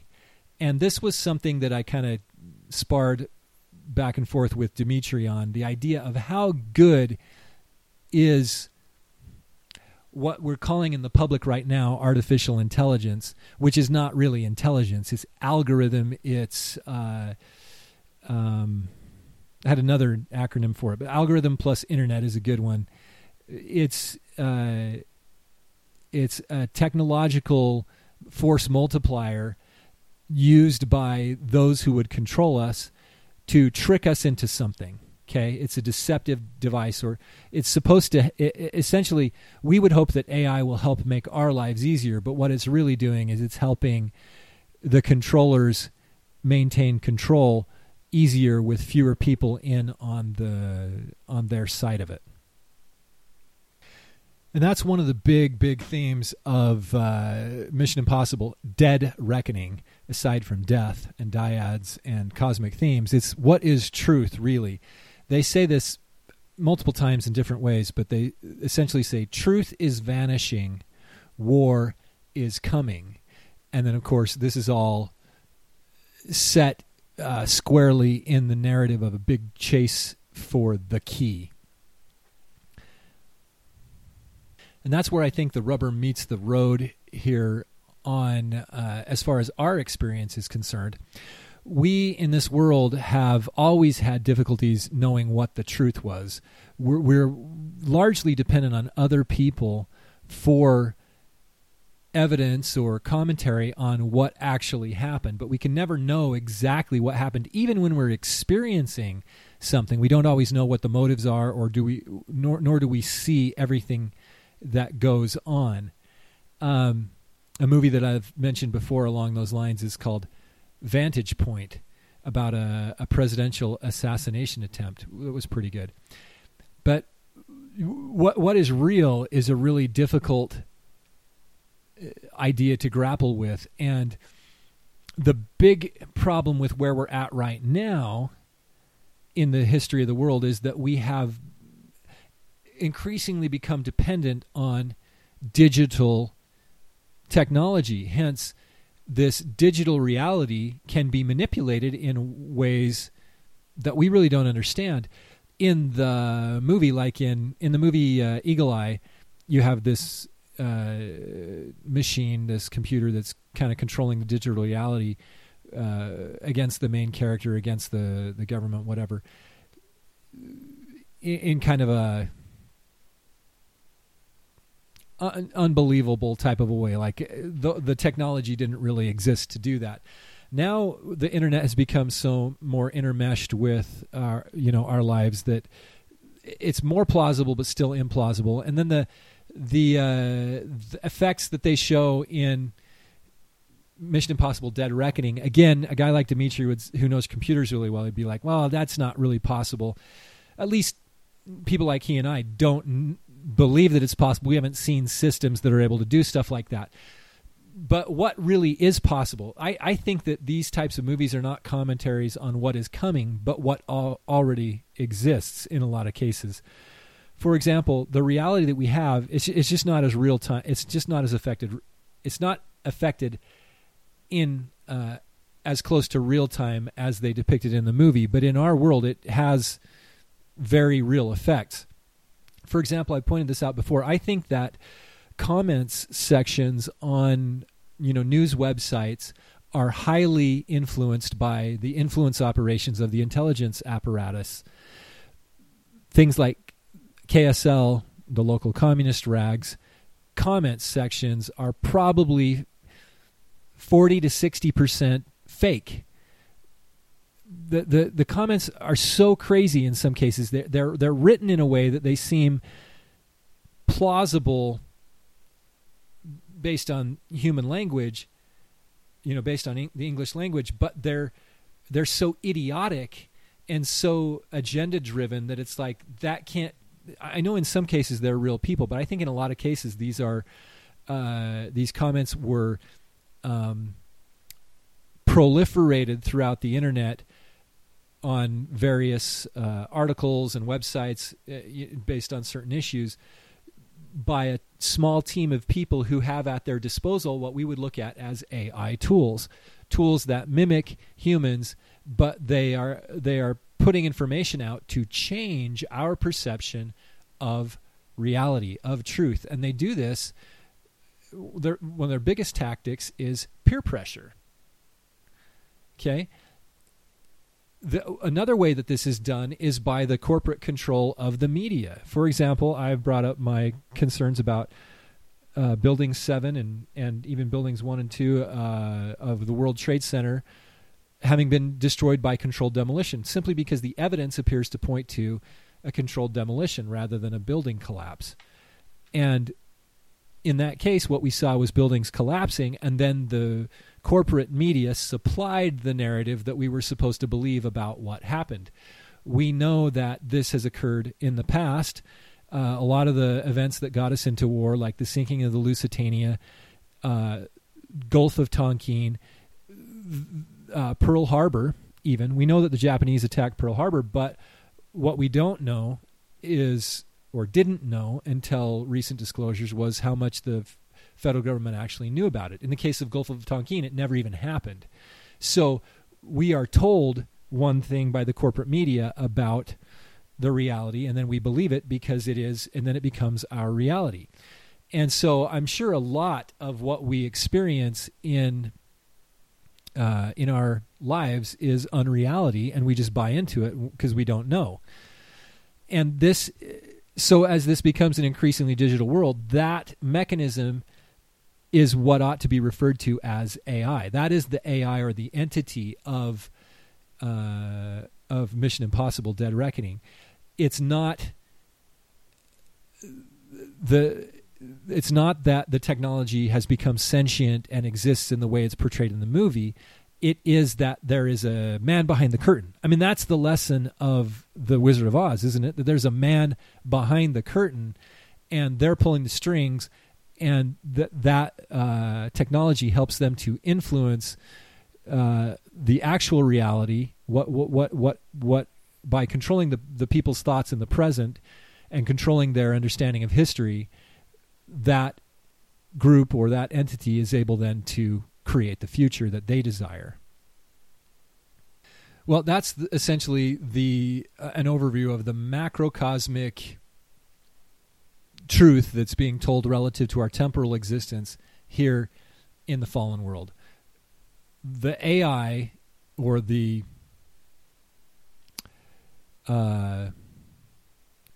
technology-aided mechanisms, are allowing a small group of people control over the many. Truth is vanishing. War is coming. They've got useful idiots out there pitching the idea that we don't need elections or democracy anymore. In fact, Bobby Flood sent me a text over the weekend, a couple of texts, where he pointed out articles that were real, not Babylon Bee articles. One was in, let's see, I think it's in the New York Times. New York Times. It was an editorial guest essay, but the title is "Elections Are Bad for Democracy." And this was by a guy named Adam Grant, who is an organizational psychologist at the University of Pennsylvania's Wharton School. High level, dangerous thought, right? Elections are bad for democracy. I mean, that's an oxymoron, a contradiction of terms right in and of itself. And here's another article he found in The Atlantic, not the Ocean, but the magazine, titled "Americans Vote Too Much." So this idea that the humans are the problem is being pushed out right now as part of the macrocosmic war against humanity. They would like us to, adopt ideas like seen in the movie Captain Marvel, where they've all given their agency over to this supreme intelligence, this artificial intelligence. And, I wouldn't doubt if we see in the future some purported breakthrough that we have an altruistic, egalitarian, impartial artificial intelligence now that will tell us what to do, and therefore we need to follow its direction rather than rather than vote on things in order to save the planet, in order to manage the finite resources that here. Everything they're doing is anti-humanity, anti-growth. They don't want you to have control of this God-given world that we live in. They want to create a digital, essentially a digital prison and a real physical prison by controlling everybody's thoughts and controlling the collective actions of humanity by claiming that we need to bow to the AI. That's a very real possibility. That's a real thing out there that is getting a lot of traction. So in order to do so, they'll create crises that only this, quote, AI can save for the greater good. And, this is why I think people are starting to question almost everything, because they're innately seeing the glitches in the matrix. Like the Maui fire is a good example. We have friends that have close family over there that grew up over there, and they were telling us that, yeah, the story stinks to high heaven. We're really sad about what happened, but very clearly the media isn't being forthcoming about what happened. What does that mean? Does it mean it was faked? Does it mean the pictures were faked? Does it mean that it was a directed energy weapon? Or does it mean just that the government's trying to steal the land of all the people, the indigenous people, and give it to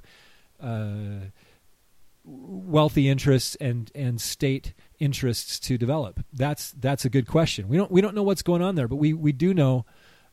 I think there's a growing segment of humanity that's going like, okay, we can't really trust what's going on in the digital world, and that is a big deal. Like I've said before, we could have mushroom clouds go off in the cities around us. We could see these huge explosions, see the nukes, and we'd be fully dependent on corporate media to tell us where the missiles came from and who we should hate. That's a real problem.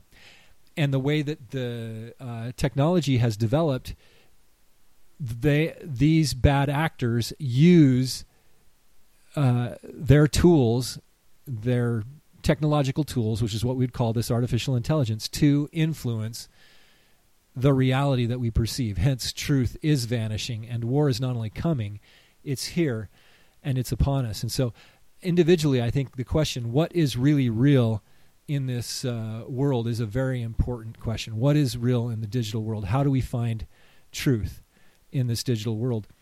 I've read and heard that these artificial intelligence, I don't even want to call them AI, but these algorithmic tools are getting so good that criminal enterprises have started using them, and they will potentially get a hold of somebody's voice and then call a family member and act like they're holding them for ransom, even though that person is nowhere to, not in their clutches. They're free and running somewhere else, and so they'll try to pressure them to send some sort of a ransom or do something for them because they have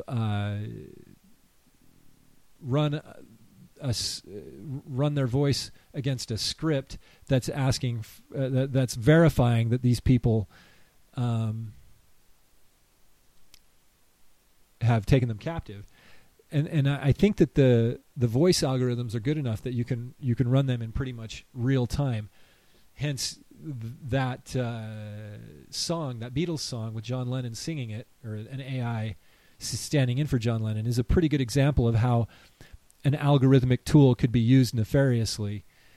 If you were to get a call from somebody like that, claiming to have, say, your son or daughter or brother or whoever held captive, and then you start talking to them and you get an AI, how are you going to tell that it's not an AI? And by AI, I mean an algorithm, a computer, right? Because it's not sentient, it's not artificial intelligence, but now that's what we're calling that's what we're calling this stuff now, an AI. A lot of the image manipulation that they're doing with it is dependent on other pictures, and so you feed it a prompt and it can create a photo that looks real, but it's not. So you could essentially, if you have enough data, mimic what's going on in the real world visually, not just audibly, but also visually. And that's manifests itself in what we call deep fakes, right? Those aren't necessarily considered AI, but they're along the same lines as this voice manipulation stuff that I'm talking about. So, that creates a whole host of questions. What do we do? How do we combat that? How do we discern reality? And just to talk about the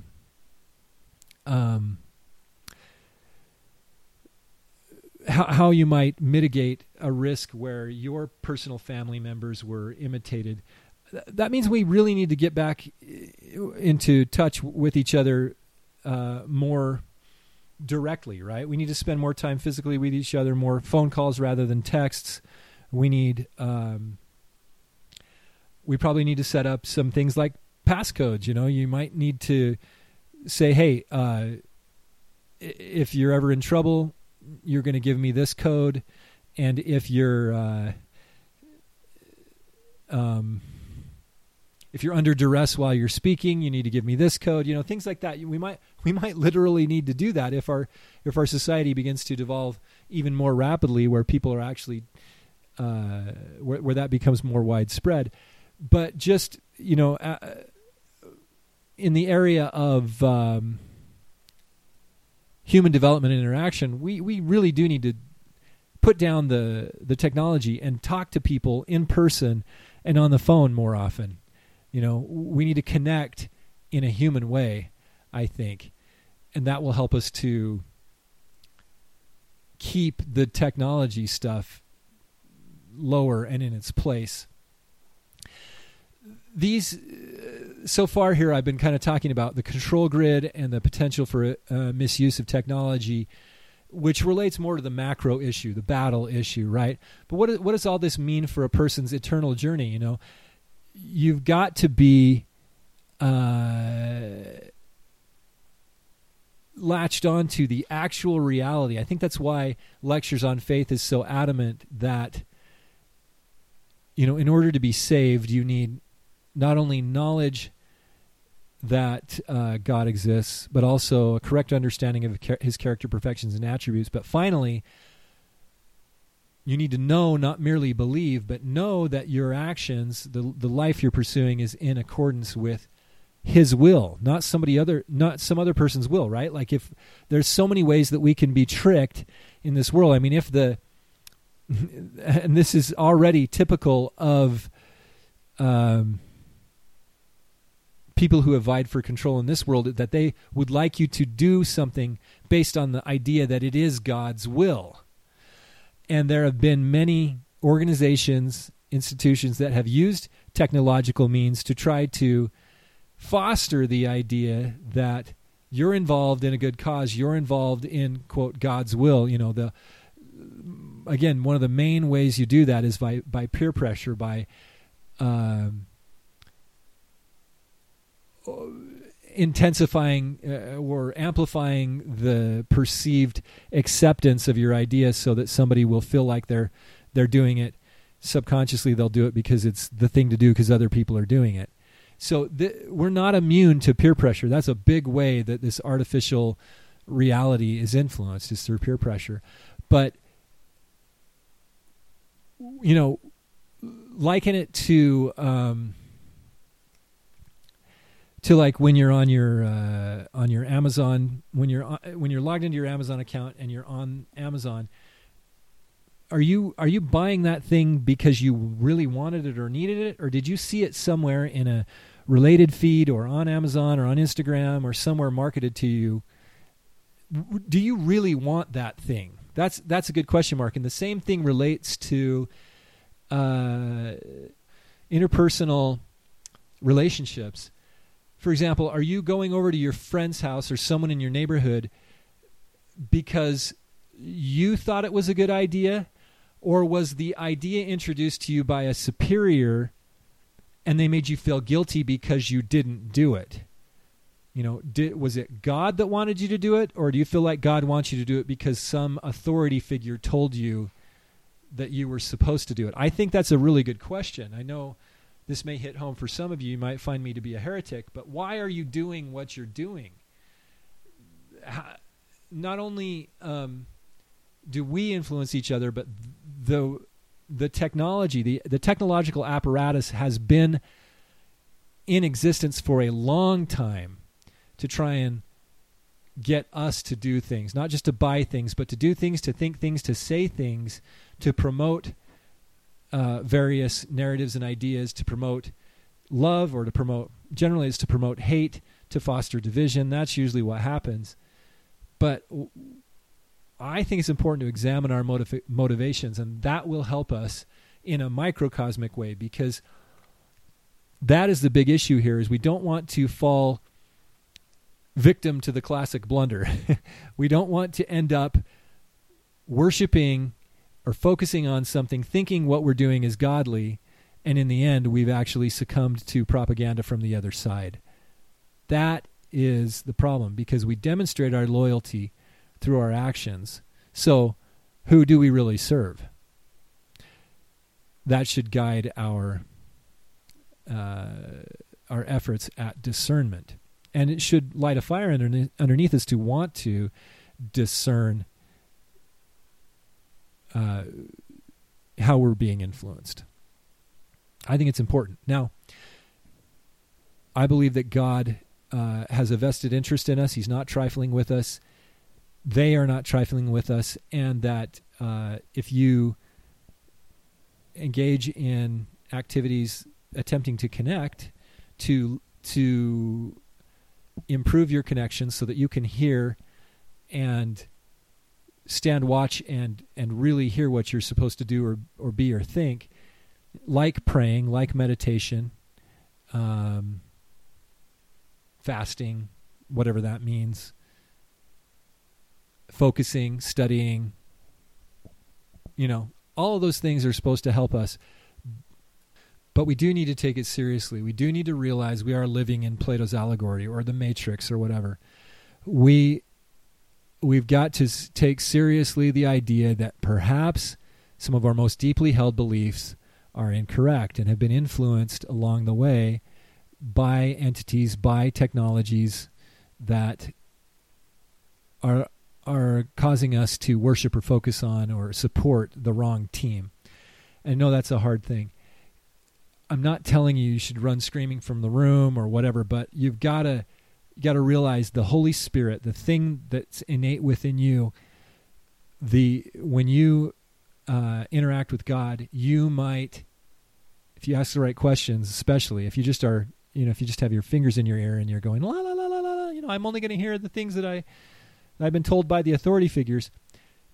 I really do think if you do open your heart and mind, that the true God, Jesus Christ, will potentially challenge some of your most deeply held beliefs. And the things that you learn or feel like you should do might actually be a little bit scary or contradictory to what you feel is going to be perceived as correct and good behavior by those around you, whose opinions you tend to care about, right? And you're going to have to decide which direction that you want to go. But that is the crux of the issue. That is the very basis of the battle between light and darkness. Who are you really? Are we human or are we dancer? That's the Killers song. I love that one. What are you really? Who are you really? Are you one who is going to recognize you're caught up in this epic battle between light and darkness? Are you going to demonstrate your value as a follower of the Lord, as a member of his heavenly hosts? Are you one of those people? That is not, that is a weighty proposition. And if you think about the epic scale, the nature of the conflict we're caught in, why would it be any less dramatic than you having to make a difficult choice or many difficult choices? Why would it be that if this is the battle for your eternal progression? Why would it be any less dramatic? Well, I'm guessing you thought we were going to answer a lot more questions rather than cause a lot of questions here in the podcast today. I hope you've enjoyed the podcast. I hope that you will comment at our website, mindvirus.show. Find the episode, make your comment. Let's get a discussion started, or give me some questions or things you want to talk about next time. I hope you're enjoying these podcasts. I do feel kind of like I rushed through this. This is sort of a jumping off point for tons and tons of discussion if we had the time. And I know there's a lot of discovery that has to go on an individual level here also. I hope it's helpful. And if you disagree, I hope that you'll let me know. If you have comments, I take those seriously. And I hope to engage in respectful discussion, but I also tend to try to strongly back up what I think. So I hope nobody takes offense at that. But we certainly do miss Mr. Bobby Flood. I hope that he's having a nice trip and that he returns to us safely and happily, and that we can have a fun discussion next time. All right, well, I'm going to leave it at that. It's been almost 2.5 hours, and I'm sure that this is the place to stop. So everybody have a great week.